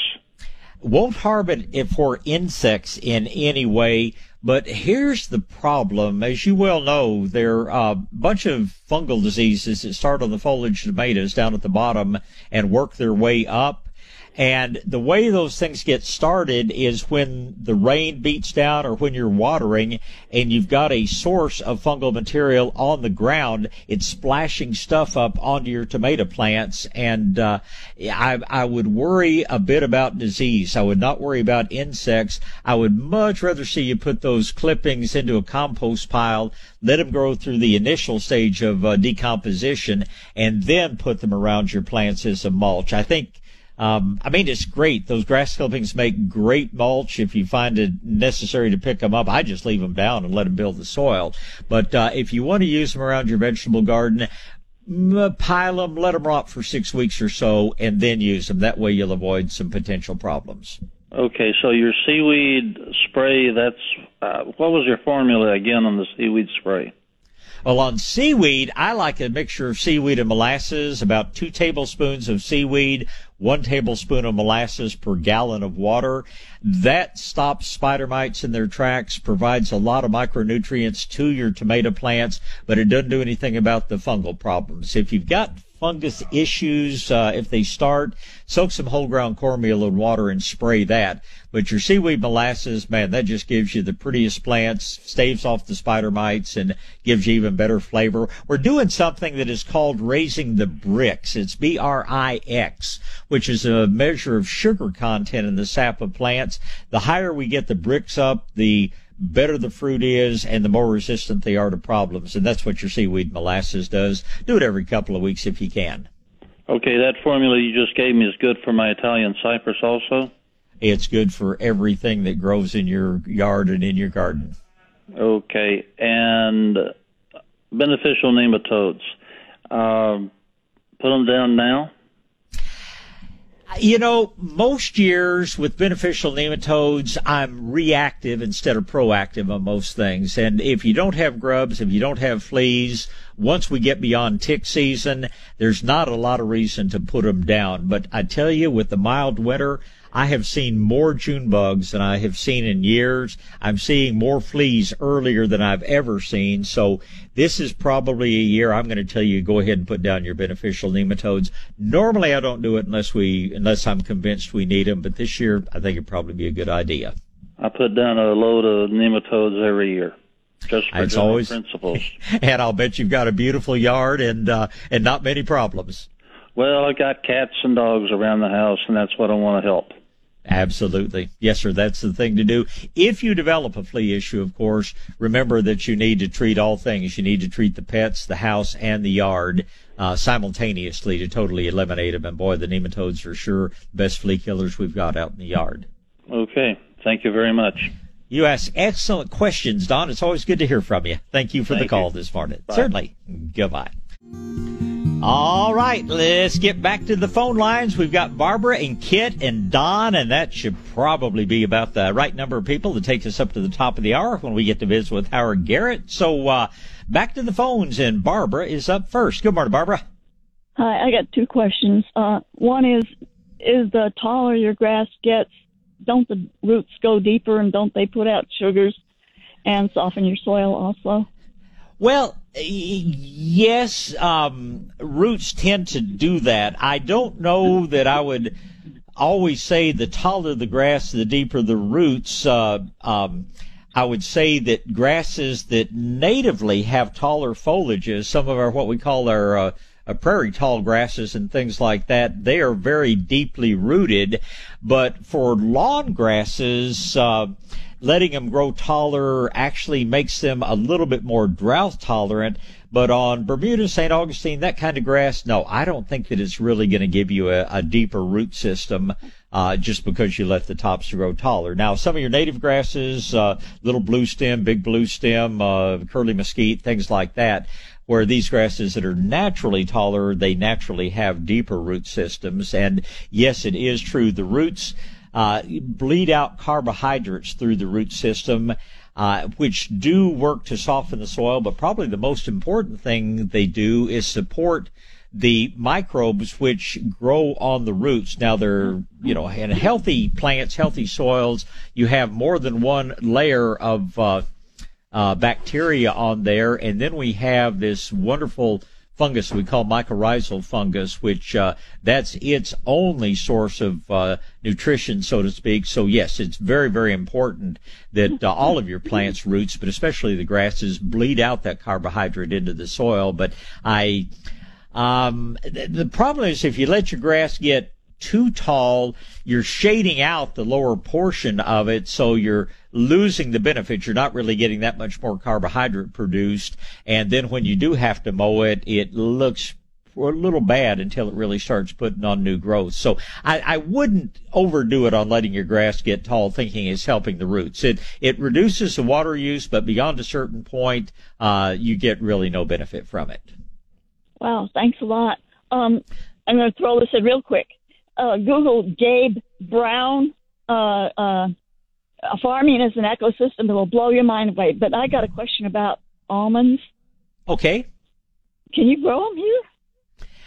Here's the thing about almonds. Almonds bloom early, and most years they're going to freeze. The almond is actually the pith, the seed out of a little, it's kind of like a little mini peach. But almonds are absolutely gorgeous when they're in flower, but most years they're gonna bloom early and then freeze back, and you're not gonna get any almond production. Plus, they use a lot of water, so it's fun to plant them, but you're still gonna be heading for natural grocers to get your good almonds to eat. It's just most years you're not gonna get the fruit and the almonds produced, but the plants actually grow reasonably well. And they are absolutely beautiful with the blooms they produce in the spring. Thanks for the info. My fig, am I going to have to wave a chainsaw at it? It's doing okay. It's, first year. Uh-huh. So I'm worried that it's not got full sun. Mm-hmm. Will it produce Black Mission? It will grow very well for you. The more sun, the more figs it will produce. You won't get as many figs produced in the shade, but it's going to make a beautiful plant. But there's waving a chainsaw at things always seems to help a little bit, but there's no replacement for the sun. If you use that chainsaw to do a little trimming on the trees to get more sunlight to your fig, that's going to be what's going to help you get more figs than anything else. But I understand that you have to be kind of mean to your fig once it gets up a little age, or it won't berry. I don't know. My figs, if I'm mean to them at all, it's just that I don't water them enough. But a fig is, for somebody that thinks they can't grow fruit, they just haven't tried growing a fig, because the usual problem with figs is just figuring out what you're going to do with all of them. So they're shallow rooted, they love a mulch, they love regular watering, but they'll probably be the easiest fruit tree you've ever grown. And I won't get that bug that burrows into them on the Black Mission. Well, you could. The only two that are really totally resistant to that are Alma and Celeste. And that's because they form a little drop of rosin. But I tell you, most people don't have to deal with that little fruit weevil. But Black Mission could get it, but in an organic garden, we don't see it very often. We're organic. Okay. Hey, thank you so much. Can't tell you how much I appreciate your show. I appreciate you listening, Barbara. Thank you so much. Okay, bye. All right, next up is Kit. Good morning, Kit. Good morning, Bob. It's a great day to be alive. It is a great day to be alive and in South Texas, and I was just looking at where my friends are up in Wyoming, and it was 30 degrees this morning. So, yeah, it's, of course, I can't say too much because it was freezing in the Panhandle yesterday with this crazy Texas weather. But I just think we're in the best part of the world we could be in. And like you say, it's good to be above the ground. Yes, sir. Hey, I got a few questions for you this morning. My potato plants are just absolutely going nuts as far as the greenage coming up. But I've never done potatoes before. So I heard last week you said, you can mound, but you don't need to mound. But when do you know the potatoes are ready? Well, the potatoes are ready when you want to dig and enjoy them. A potato does not ripen per se, and a little potato, we tend to call them new potatoes, is just as tasty as a big potato. And your potatoes will be full-sized when the top of the plant starts to die back. And that's typically going to be early summer, usually June. But you do not have to wait that long, and you do not have to sacrifice the plant. You will find that you can take your finger and just start probing around in the soil at the base of the plant, and you'll actually feel the little tubers. That's the thing about your red skin and white skin potatoes as opposed to sweet potatoes. But your regular potatoes, they form their potatoes right at the base of the plant. And so periodically go out and just kind of probe around at the base of the plant. And if you want to at any point, you'll find little golf ball sized potatoes that you can pop out, and they'll be the most delicious things you ever ate. Almost makes me salivate just thinking about new potatoes with pepper and, a big old slab of butter on top of them. Yeah, it just doesn't get much better than that. But if you want the maximum number of bigger potatoes, don't take off too many of the little ones. But man, I'm all for harvesting for a period of weeks, and then when the top starts to die back in the summer, then you simply take your spading fork, turn them over, and you'll have 3 to 5 bigger potatoes right at the base. But man, you can, anytime after your plants have been in 6 or 8 weeks, then chances are you can go ahead and start harvesting some new potatoes to enjoy. Okay, and then I've been watering about once a week with those. I haven't watered this week because of all the rain we've gotten, but I just put my finger in about knuckle deep. If it's dry, I water. Is that good for the potato plants too? That's perfect for the potatoes. And just remember, when you water real thoroughly, but don't water again until it's dry, that knuckle deep. Yep. All right. Question number 2. I've actually ventured into pretty flower plants this year, and the potting soil I have seems to be getting really hard. So I was wondering if I could put soil activator in the flower plant. Absolutely. Absolutely. Add a little bit of extra molasses to it as well. And if you're using a good liquid organic like Has to Grow or their new liquid fish, keep that up. But if you want to add a little soil activator, a little extra molasses, you're not going to hurt a thing. Okay. All right. And then shrimp tails, or I think they're called shrimp tails. Shrimp plant. Shrimp plant. There you go. Okay. Can you transplant those or take a cutting from those and grow from that? Yes and yes.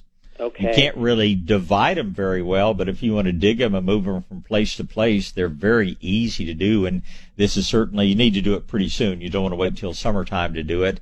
But if you use mature wood, not the real soft stuff that's coming out right now, but if you use a mature wood, shrimp plant will root and perlite very easily. Okay. All right. And it's great because I just got a new bag of perlite. All right. And then my last question, my grandpa had, they're like 1 by 1 inch, and I thought they were like charcoal sticks. They're about 2.5, maybe 3 foot long. But my aunt thinks that they are sticks you put for like vines to grow up. That's more likely. That's more likely? Okay. Yeah. Okay. Because he's got, I don't know, almost like a bucket full of them, and I was trying to figure out what they were. So yeah, they were almost certainly just stakes. Most things, I staked some of my peppers. Most things we've gone to growing them in cages rather than actually staking them. But you can still, and there's a relatively new material you can use to tie them up, and it's actually a Velcro tape. It's kind of like the old plastic tape, but you just cut it and just push it together instead of having to tie it. And Kit, I appreciate the call. Let me move on to Don so we can get him in before the visit with the Dirt Doctor. Good morning, Don.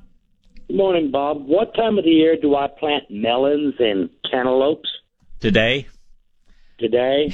Yeah, you can start as soon as the danger of freezing weather is passed on, and really the sooner the better. Usually early April is just perfect. Sometimes we start, middle of March. Sometimes we get frozen out and have to start over, but you need to get them going pretty quickly. What about okra? Okra, the soil needs to be hot. I don't normally plant my okra until early to mid-May. Okay. And for that fresh cab they call it for the mice? Right. Uh-huh. I actually found a place in Devine called Parker's that sells that stuff. Oh, very good. Very good. So anybody's looking for it, it's in Devine. They're very good. I appreciate you sharing that with us. And now I've not had any luck at all against rats, but against mice, fresh cab is wonderful. Well, that's why they make cats. I agree. I agree. Well, yeah, and the cats will tend to mean fewer rattlesnakes, so it's the best way to go. I've got a barn cat as well as my wonderful indoor kitty, so I know what you're speaking of.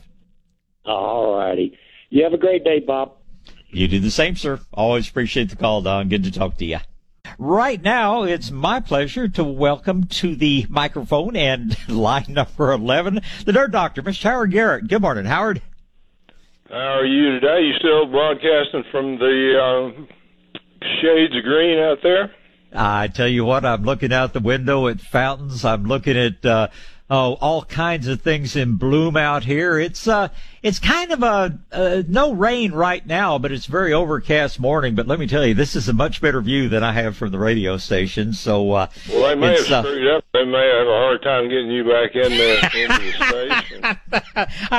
I may claim this little tie line machine as my own and just keep on doing it. But no, we're still working remotely, and I'm getting much more comfortable with it. I'll have to say that first time or two I was a little nervous because it's a little bit different setup than I've used on a remote broadcast. Yeah. And I've got somebody I can call.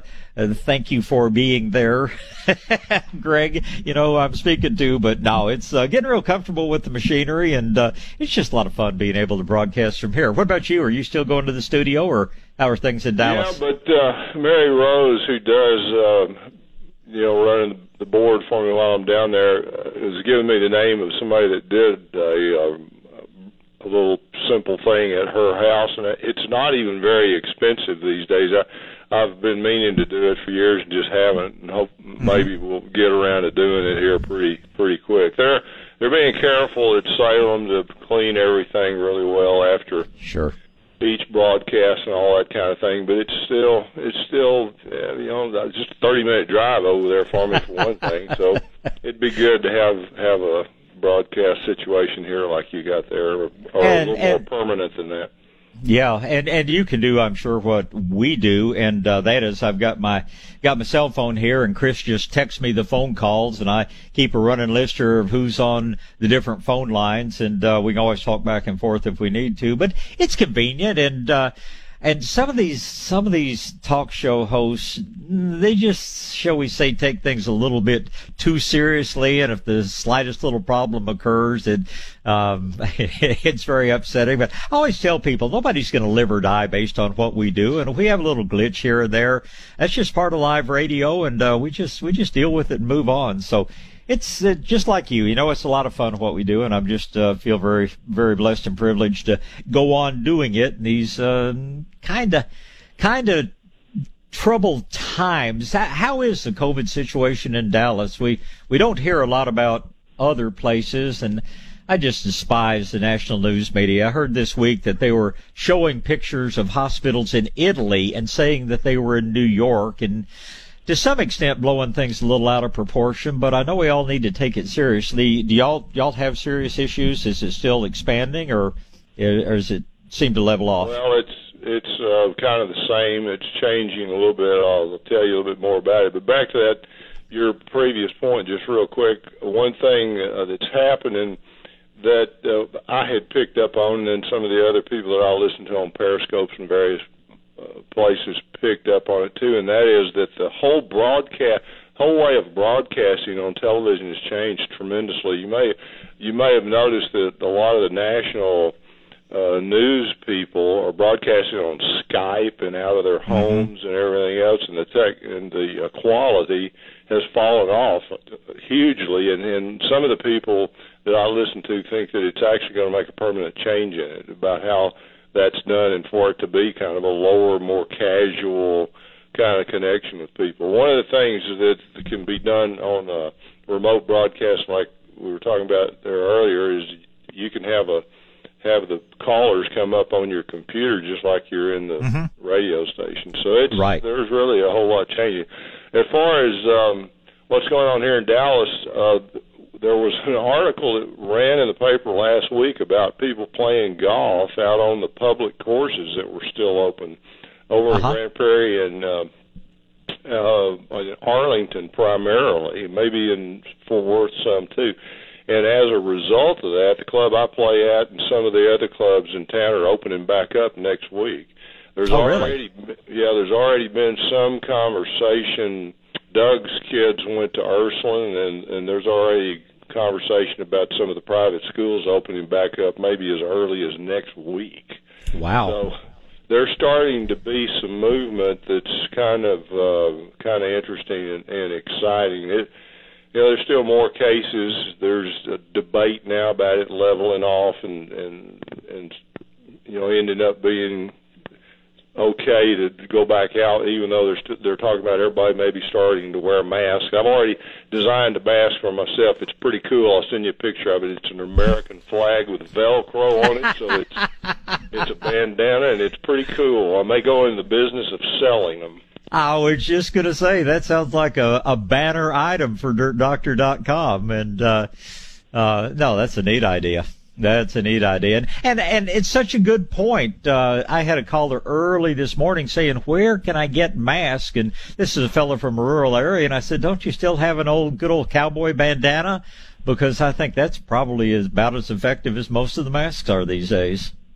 Well, you can get the, real simple little Velcro things at the hobby shops and whatnot, and I tried to just stick it on with that, but it doesn't hold well enough, so I just put a little dab of Gorilla Glue under it and put the Velcro on both sides, and it works like a charm. Oh, I'll bet it does. Well, I was thinking, too, that one thing, if you haven't already done so, we need to do a big push again, I guess we should say, the benefits of your online course, on organics and becoming certified organic, because so many people are at home. So many people have time on their hands and they're looking for something to do.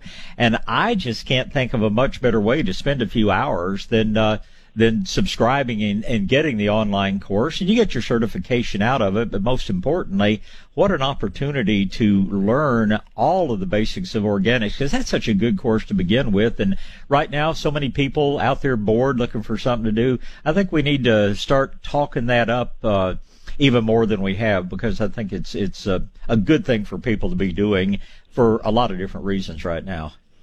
Yeah, we mention it on a regular basis, but we need to make it the feature of a newsletter and send it out. We just made a feature of the one that's going out right now on fire ant control, because fire ants have kind of exploded after all this incredible amount of rain that we've had around here. I don't know if y'all are seeing the same thing, but I did a video on controlling fire ants some time ago that started with, put out dry molasses and they'll take care of most problems, and then use the Garrett juice with 2 ounces of orange oil in it if you need to drench some mounds. And I showed people how to drench a mound properly. A lot of people don't know how to do that properly. They just kind of sprinkle it all over the mound, and that doesn't work very well. They're able to get away from that. You've got to use some kind of I've got a watering can, but one of the radiator filler cans, any of those, so that a solid stream of liquid comes out of the can, and you put it in one spot right in the middle of the mound, and it breaks through the crust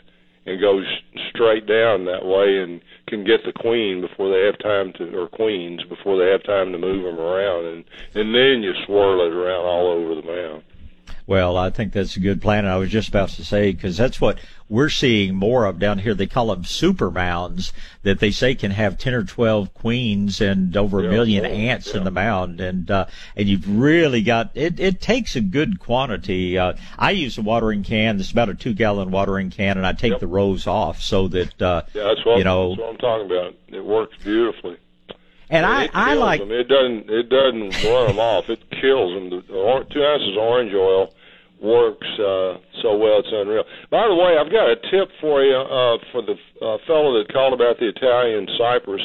I wrote a column and did some pretty good research on that whole issue because we had it explode up here. It's a canker that's a fungus that's what turns, makes those brown spots and ends up killing the tree. Is very similar to the disease. In fact, it may be exactly the same disease that hits the Leyland cypress. And you, I don't recommend planting either one of those things anymore, just like Photinia. But if you have them, we can save them. And the way to save them is with the sick tree treatment. And it's pretty amazing how it works. With it would be pretty simple to do what he suggested, and that's cut off the infected side and do the sick tree treatment, and he can definitely save the tree. Not definitely, but about 95% chance of saving it. And I should have mentioned it, but that root flare exposure is just as important on an Italian cypress as every other woody shrub. I guarantee you, every one of those Italian cypresses are planted, unless they've been listening to you and me and done something about it, or David Long. They're too deep in the ground. Yeah. And the other thing is, I'm going to try to talk you into it one more time. Whenever you use fish and seaweed, if you'll put the apple cider vinegar in it, it'll work twice as good. You just keep whacking me over the head with that, and I'll eventually get it through my thick skull. But, I was telling somebody in the nursery the other day that virtually everything you mix up, whether it's, Medina products or any of them out there, a little apple cider vinegar really enhances. To me, it's kind of like adding molasses to the BT. It just makes them so much more effective. Exactly right. And, thank you for reminding me once again. Eventually, it'll embed itself in my mind, and I'll make it more of a habit. But I'll tell you something I ran into related to the Garrett juice mixture, which is, by the way, what we're talking about. Everybody, the thing that has the 4 ingredients in it. I finally got around this year planting some tomato transplants.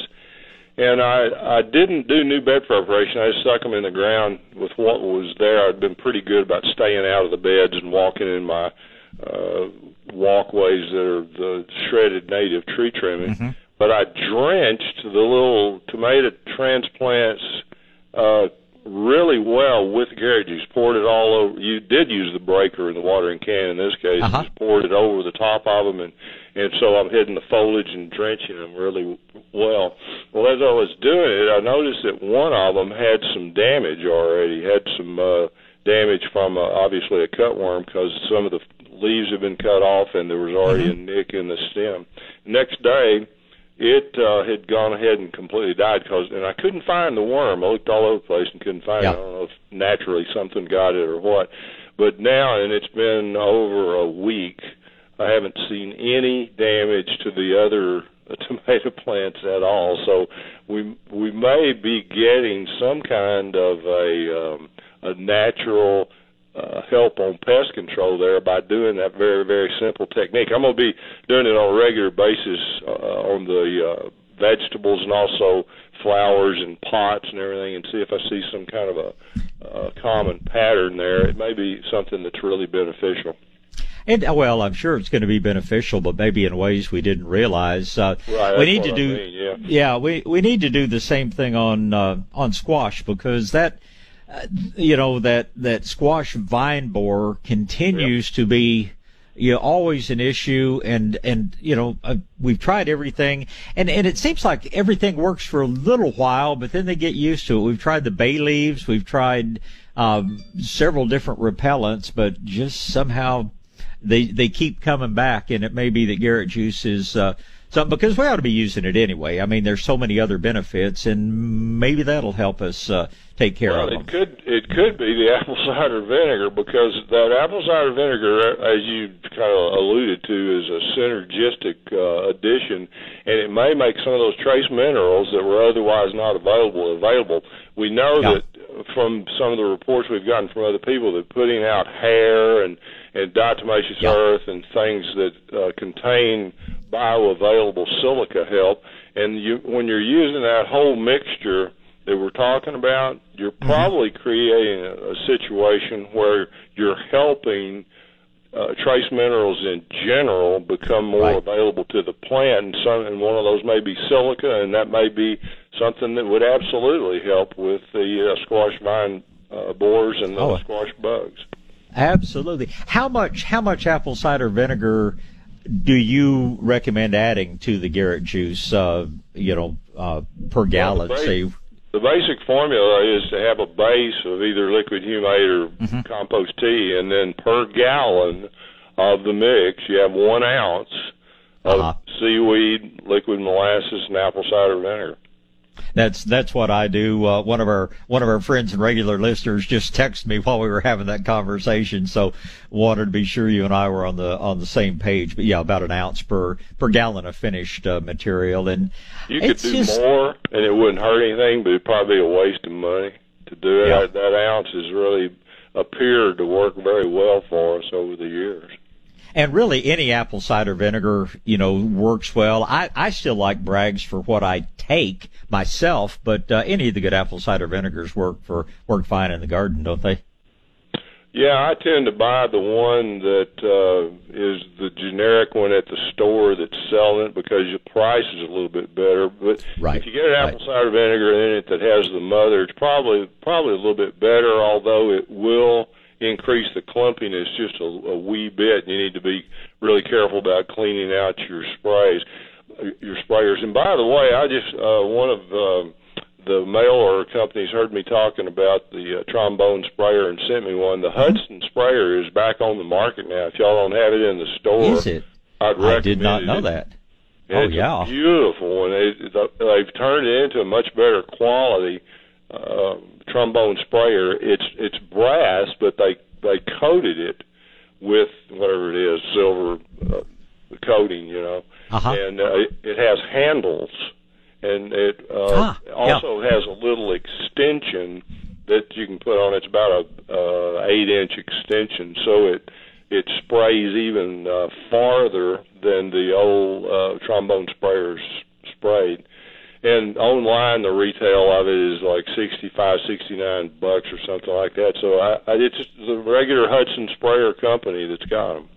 I've got it down on my pad here in front of me right now. Does it still have that little cup washer in it that has to be replaced every couple of years? That's the only thing I've ever, with a trombone sprayer, the only thing that needs any maintenance. I'll put a little drop of mineral oil or something on it whenever I finish using it, but there's that little, and I think they used to be made out of cork. There's a little cup washer down in there. I don't know. I haven't broken into it to look at, but that's the next step. Let's see what the deal is there, and we'll share that information and let everybody know what they need to do maintenance-wise.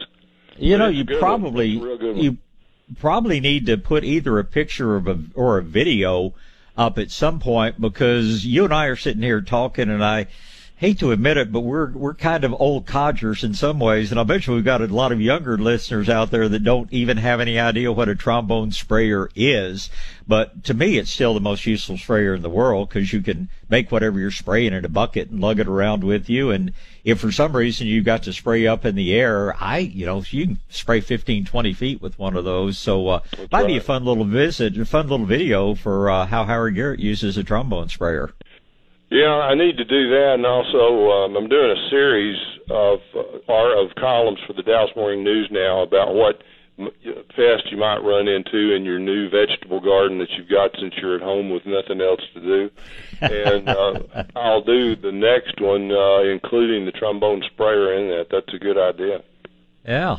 Well, I tell you, if there's, among the good things, of course, the nicest thing about all this is there's no traffic on the road, but that's going to change. But we have so many people are either planting a garden for the first time. So many people are getting their kids involved in gardening, and it's just such a healthy activity. And of course, everybody that comes through here, everybody that listens to you, listens to us, to me, they're all staying organic, and it's just fun seeing how many people are really getting into gardening now. And I always figure the more successful we make them, the more active they're going to be, and that's kind of a fun thing to be doing right now.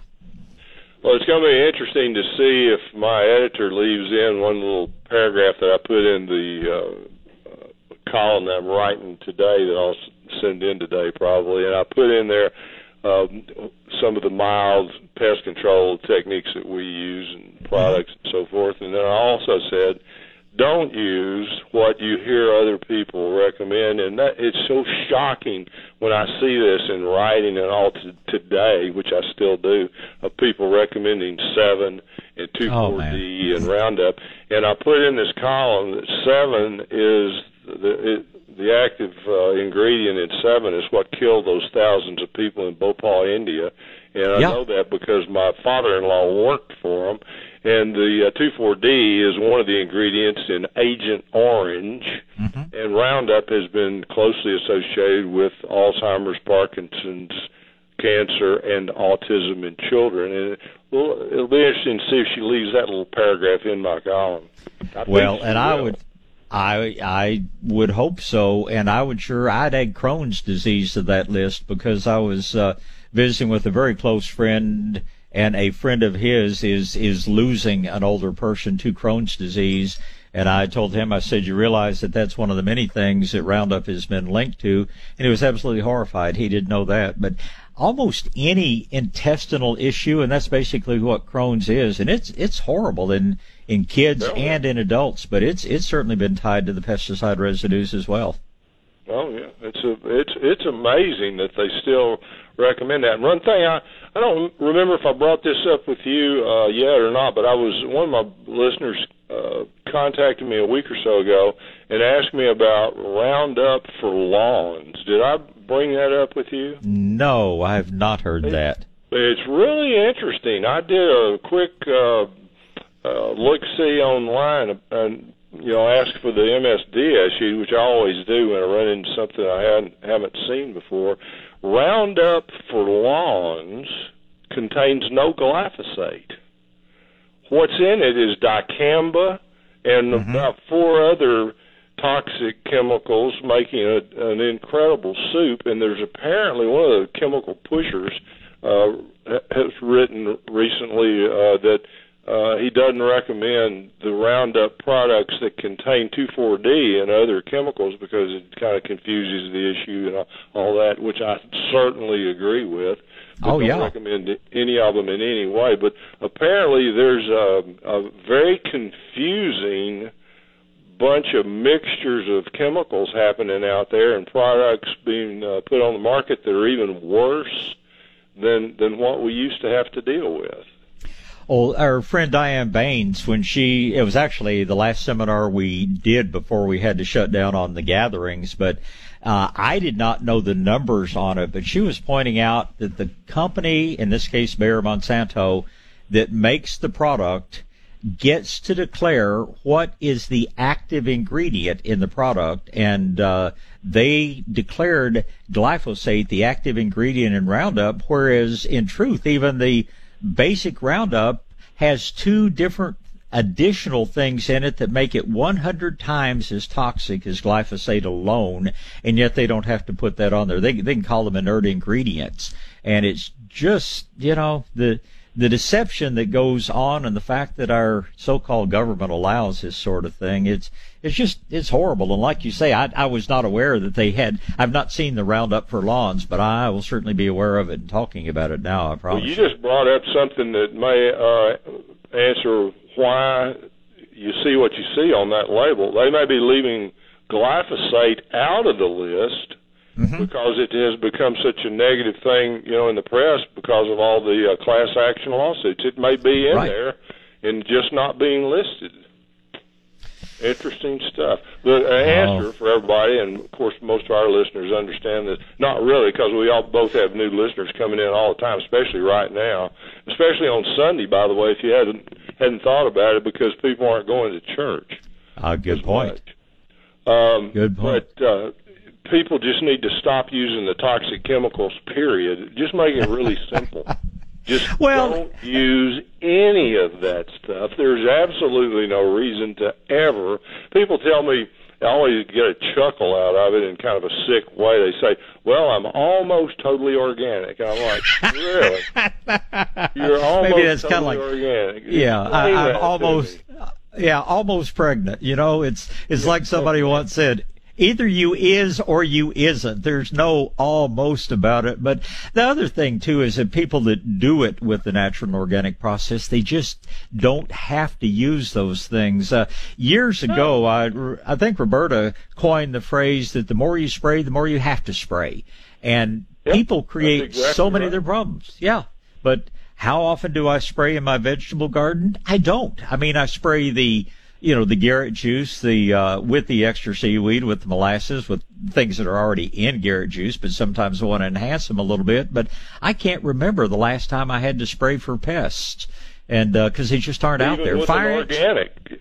Yeah, even with an organic product. Yeah, that's what I tell people. Try to avoid using anything that kills as much as you can, including the organic stuff.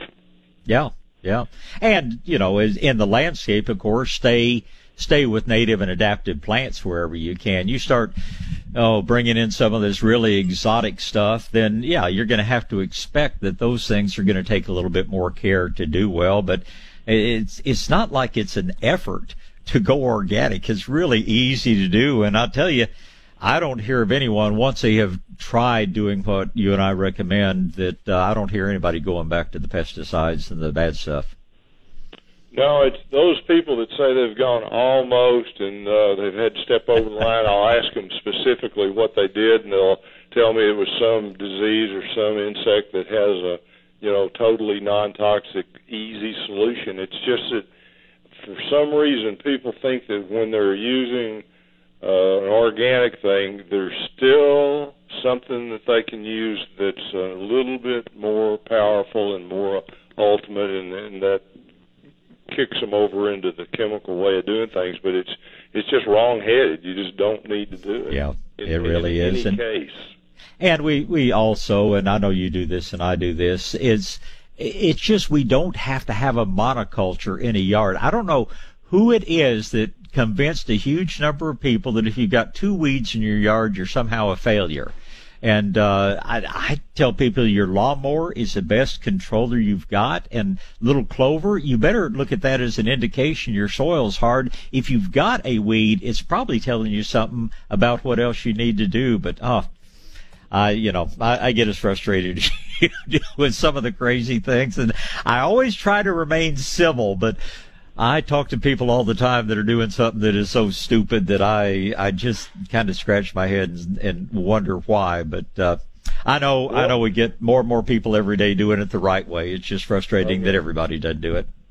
One of my golf buddies, who's actually built a golf course in the recent past, called me and sent me an email. He said, I've got to take out some turf in the backyard. I'm going to put in some new turf and do a putting green. He said, what can I spray it that's non-toxic for my dogs and stuff? This is the guy that used Roundup all over the place in this commercial project. And I said, well, the best thing to do is just borrow the sod cutter from the superintendent and set the sod cutter at 1.5 to 2 inches at the very most, and cut it all out and take it out and be done with it and put in your new stuff. And he said, well, is there nothing I can spray? I said, yeah, if you want to spray, you can spray 20% vinegar, the strong vinegar, and kill it and go that route. Well, that's what he did. He didn't want to cut out and do that. He wanted to spray something and kill it. He sprayed the vinegar, and he sent me a text a few days later, and he said, gosh, it worked beautifully. He said, that's incredible. He said, do you have anything for bamboo? And that's the funny thing. People are so amazed that they try what we suggest, and then they seem to be really amazed that it worked. But, it's funny you mentioned that, because I was just sitting here thinking, Chris had said Tater greeted him, and I'm sitting here with Hannah and Maya with me and all. And that's the other thing we need to convey to people, that all this stuff that they're spraying on the grass is deadly to their animals. Dr. Kirby has gotten to where when somebody comes in with an animal with bad cancers and things like that, first thing he asks them is, do you use weed killers? Do you spray the yard? And he says invariably the answer is yes. And, you and I both love our animals more than we like a lot of people. And if you're not going to do it for yourself, do it for your pets, because they're running around barefooted, absorbing this stuff directly through their pads. And, you're killing your pets if you put this crap on your yard. That's right. And all that wonderful anecdotal evidence that he has and we all have is not acceptable, to those guys out there and gals that say that, nothing means anything unless we have clinical trials. Yeah. And unfortunately, we're not probably ever going to have that, because you can't do that in nature. You can't have one variable at a time with anything that is done in the natural landscape and garden. Right. And that's the problem with so many of these other things that are bad. They say, well, there's no evidence on humans. Well, you can't use humans in a trial. And so I don't know. It's just frustrating. I will mention one thing, and just for the benefit of all of our listeners, but Dr. Kirby was wanting me to let him know if we know anyone who has a pet with this bad cancer called osteosarcoma. It's a very painful disease and a very bad disease, but he has a new protocol, something that should just come out, that he feels has the potential to really, really help with that. So if you should encounter anyone with problems with osteosarcoma, he sure would love to talk to him and tell him about this new protocol that looks like it's going to offer a lot of hope, especially if it's caught early. Okay. In case I don't remember that, drop me a text on it at some point, and we'll keep an eye on it. Better let y'all go. You got other people to help, and we will do this again next week, as always. Well, as always, it's such a pleasure visiting with you, Howard, and thank you for generosity and sharing your time and your knowledge. And yes, I will. I'm going to put something in front of me that says apple cider vinegar, dummy, and then maybe I'll remember to do it to mention it more often here. So, as always, you have a great week, and I'll sure look forward to next Saturday. Enjoyed it. See you next week. All right, Howard. Thank you so very much. All right, we've still got Betty and Ann and David to deal with and answer questions and help every way we possibly can. So let's get started. Betty's up first. Good morning, Betty. Hi, Bob. Hi. Getting some good rain over here. Outstanding. Okay, this is my deal. I started some candle tree from seed. Yeah, Empress candlestick, yes. Candlestick, is that what it's called? Okay. Yeah. I put 2 seeds in each little paper cup. Now, some of them, both seeds came up. Do I leave them or do I take one away? No, go ahead and leave them. Leave the 2 together. Empress candlesticks makes a big plant. It's going to grow 6 feet tall, but it's kind of like okra. It doesn't really hurt. If you have a couple of them, you just space them out a little bit further when you plant them in the ground. Wonderful plant, old-fashioned plant, but absolutely beautiful. But it's going to get big, so when you set those little seedlings out, space them at least 18 inches apart or so. Okay. I've got about 9 little paper cups of them. I'm going to give them to neighborhood kids to kind of watch them grow. I've grown it, and it's kind of an unusual plant. So it's beautiful. Just as always, let them get up to a pretty good size so the kids are pretty much guaranteed success. But yeah, it'll be a wonderful thing. Just tell them to plant them in full sun because they love it. Yeah, full sun. And how tall should they get before I have the kids plant them out? You can plant them any time. I would love to see them, a minimum of 6 or 8 inches tall. But yeah, that's a decision that you can make, and it depends on the age of the kids. Obviously, the younger the kid, the bigger it needs to be, so that it doesn't get too damaged. Some parental supervision. Do you think I should bump them up though to a little bit bigger container and let them get a little bit bigger before I give them to the I kids? would. I'd put them in gallon cans. Okay. All right. Well, that takes care of my situation. Thank you. Well, you keep up the good work and keep those kids entertained in a very healthy fashion. All right. Thanks so much. Appreciate it, Betty. Certainly. Bye. Thank you. Bye. All right, just finishing up the garden show for today. We'll do all this again tomorrow morning from 8 till 11. Chris just told me that Martin Bamba has called in and is doing, of course, the show remotely, but you'll be able to get all the information you need on home improvement starting right after we get through talking gardening. So be thinking up those questions as well. We're going to talk to Ann and David, and Ann is up first. Good morning, Ann. Good morning, Bob. Good morning. I think I'll make this quick. We all have altered schedules these days, and I have a number of Howard's books, but I really have never had any opportunity to look at his website. Uh-huh. And hearing you all talk about the articles he writes for the paper, do you know if those articles are on his website? Yes, they are. His website, I tell you what, go to it when you have a little time, because it's a huge thing. I don't know how he gets so much information on there, but it's dirtdoctor.com. And I don't have a computer in front of me, or I'd bring it up and tell you exactly where to find the articles. But yes, they will be on the website, and in his archives, you can go back and read about as far back as you want to go. Oh, okay. Is it the Dallas Morning News?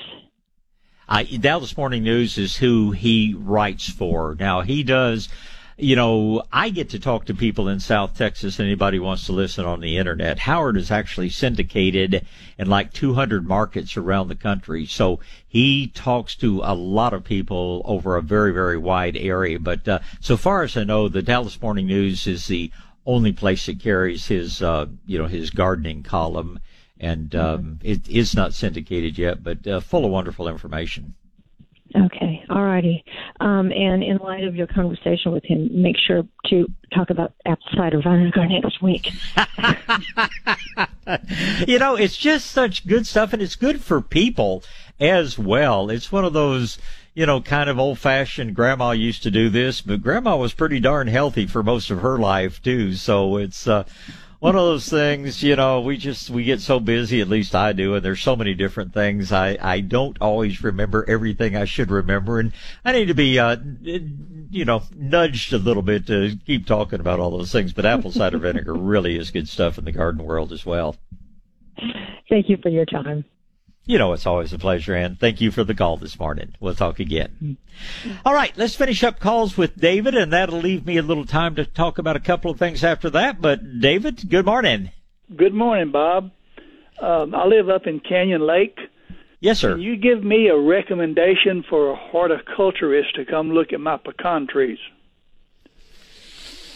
I will tell you where I would start, and I don't know if he does a lot of work in the Canyon Lake area, but he can certainly tell you someone in the area. And his name is David Vaughn, Vaughan. And I'm picking up my phone here, and if I can make my fumble fingers work a little bit quickly here, I can give you his phone number. But David is a consulting arborist. He was with Eder Tree Care for many years and with another of the big companies before that. But he does independent consulting now, and he's the best I've ever encountered. But I don't know how far he goes. If he can't help you, I'm sure he knows someone who could. And are you ready to write? Yes, sir, I am. His is area code 210, number 788-4986. Very good, Bob. I appreciate it very much. If you lose that, you can just Google David Vaughn Arborist, and it will come up. But what's the issue with your pecan trees, or do you have an issue? You just want to make sure they're growing the best they can. Mostly, I don't know. They're just looking a little puny, and I don't want to lose them. We live right on the riverbank, and I don't want to lose them. I have two pretty good sized pecan trees. Well, very good. No, he would be a real good guy to talk to, and I'm glad you said you're on the riverbank, because that's the one thing about pecan trees, and probably most of the time when I see a pecan tree with problems, it's somebody that planted it where you have shallow soil, and pecan trees have to have deep soil to do well. But if you're on the riverbank, you've got that good old deep alluvial soil, pecans should do extremely well for you. So yeah, give David a call. Maybe go ahead. We've got a little more ball moss on them this year than we've had before, and of course they just sprouted out, in the last week or so. Little buds on them. Yeah. There seems to be a lot more ball moss than usual. Well, and you know why that is, and it's largely due to the weather. And the more mature a pecan tree gets, the more ball moss it's going to have, because if you've ever looked at ball moss, which of course is actually a bromeliad, tillandsia, when it flowers, it makes these little seeds that are kind of like a dandelion, and they've got a little parachute that they blow around, and the rougher the bark gets on a tree, there is more places that little seed can lodge and sprout and grow. And it takes absolutely nothing from the tree. So the only place it's ever going to cause a problem is if it gets so thick that it's just shading out things. But you're going to have more ball moss simply because the bark gets rougher, more places for it to attach itself and grow. You can always just, break it out with a stick if you want to. If you really don't like it, you can spray it with baking soda, but I tend to just leave it alone, and I find that my pecan trees get so thick with leaves that it's rarely an issue. I probably have a tenth as much of my pecans as I do in my oak trees, so I sure wouldn't lose any sleep over it. But the fact that you've got more than usual, it's just easier for it to get started. It's not a sign of a problem with your pecan trees. Very well. Okay. Well, I'll give David Vaughn a call Monday, I guess, and let him come look at it and see if they need to be pruned or whatever. I just don't want to lose them. I totally understand that. It's our state tree. It's a great tree to have out there, especially where you've got room for it. That's the other problem with pecan trees. So many people try to plant them in a little residential yard, and pecan trees just too big for most yards. So anyway, will you call David? Tell him I said hello, and the name David should be a little easy for you to remember. Very good. Thank you, Bob. I appreciate your help, and I enjoy your show. Well, I appreciate that. Thank you so much. Goodbye. Bye.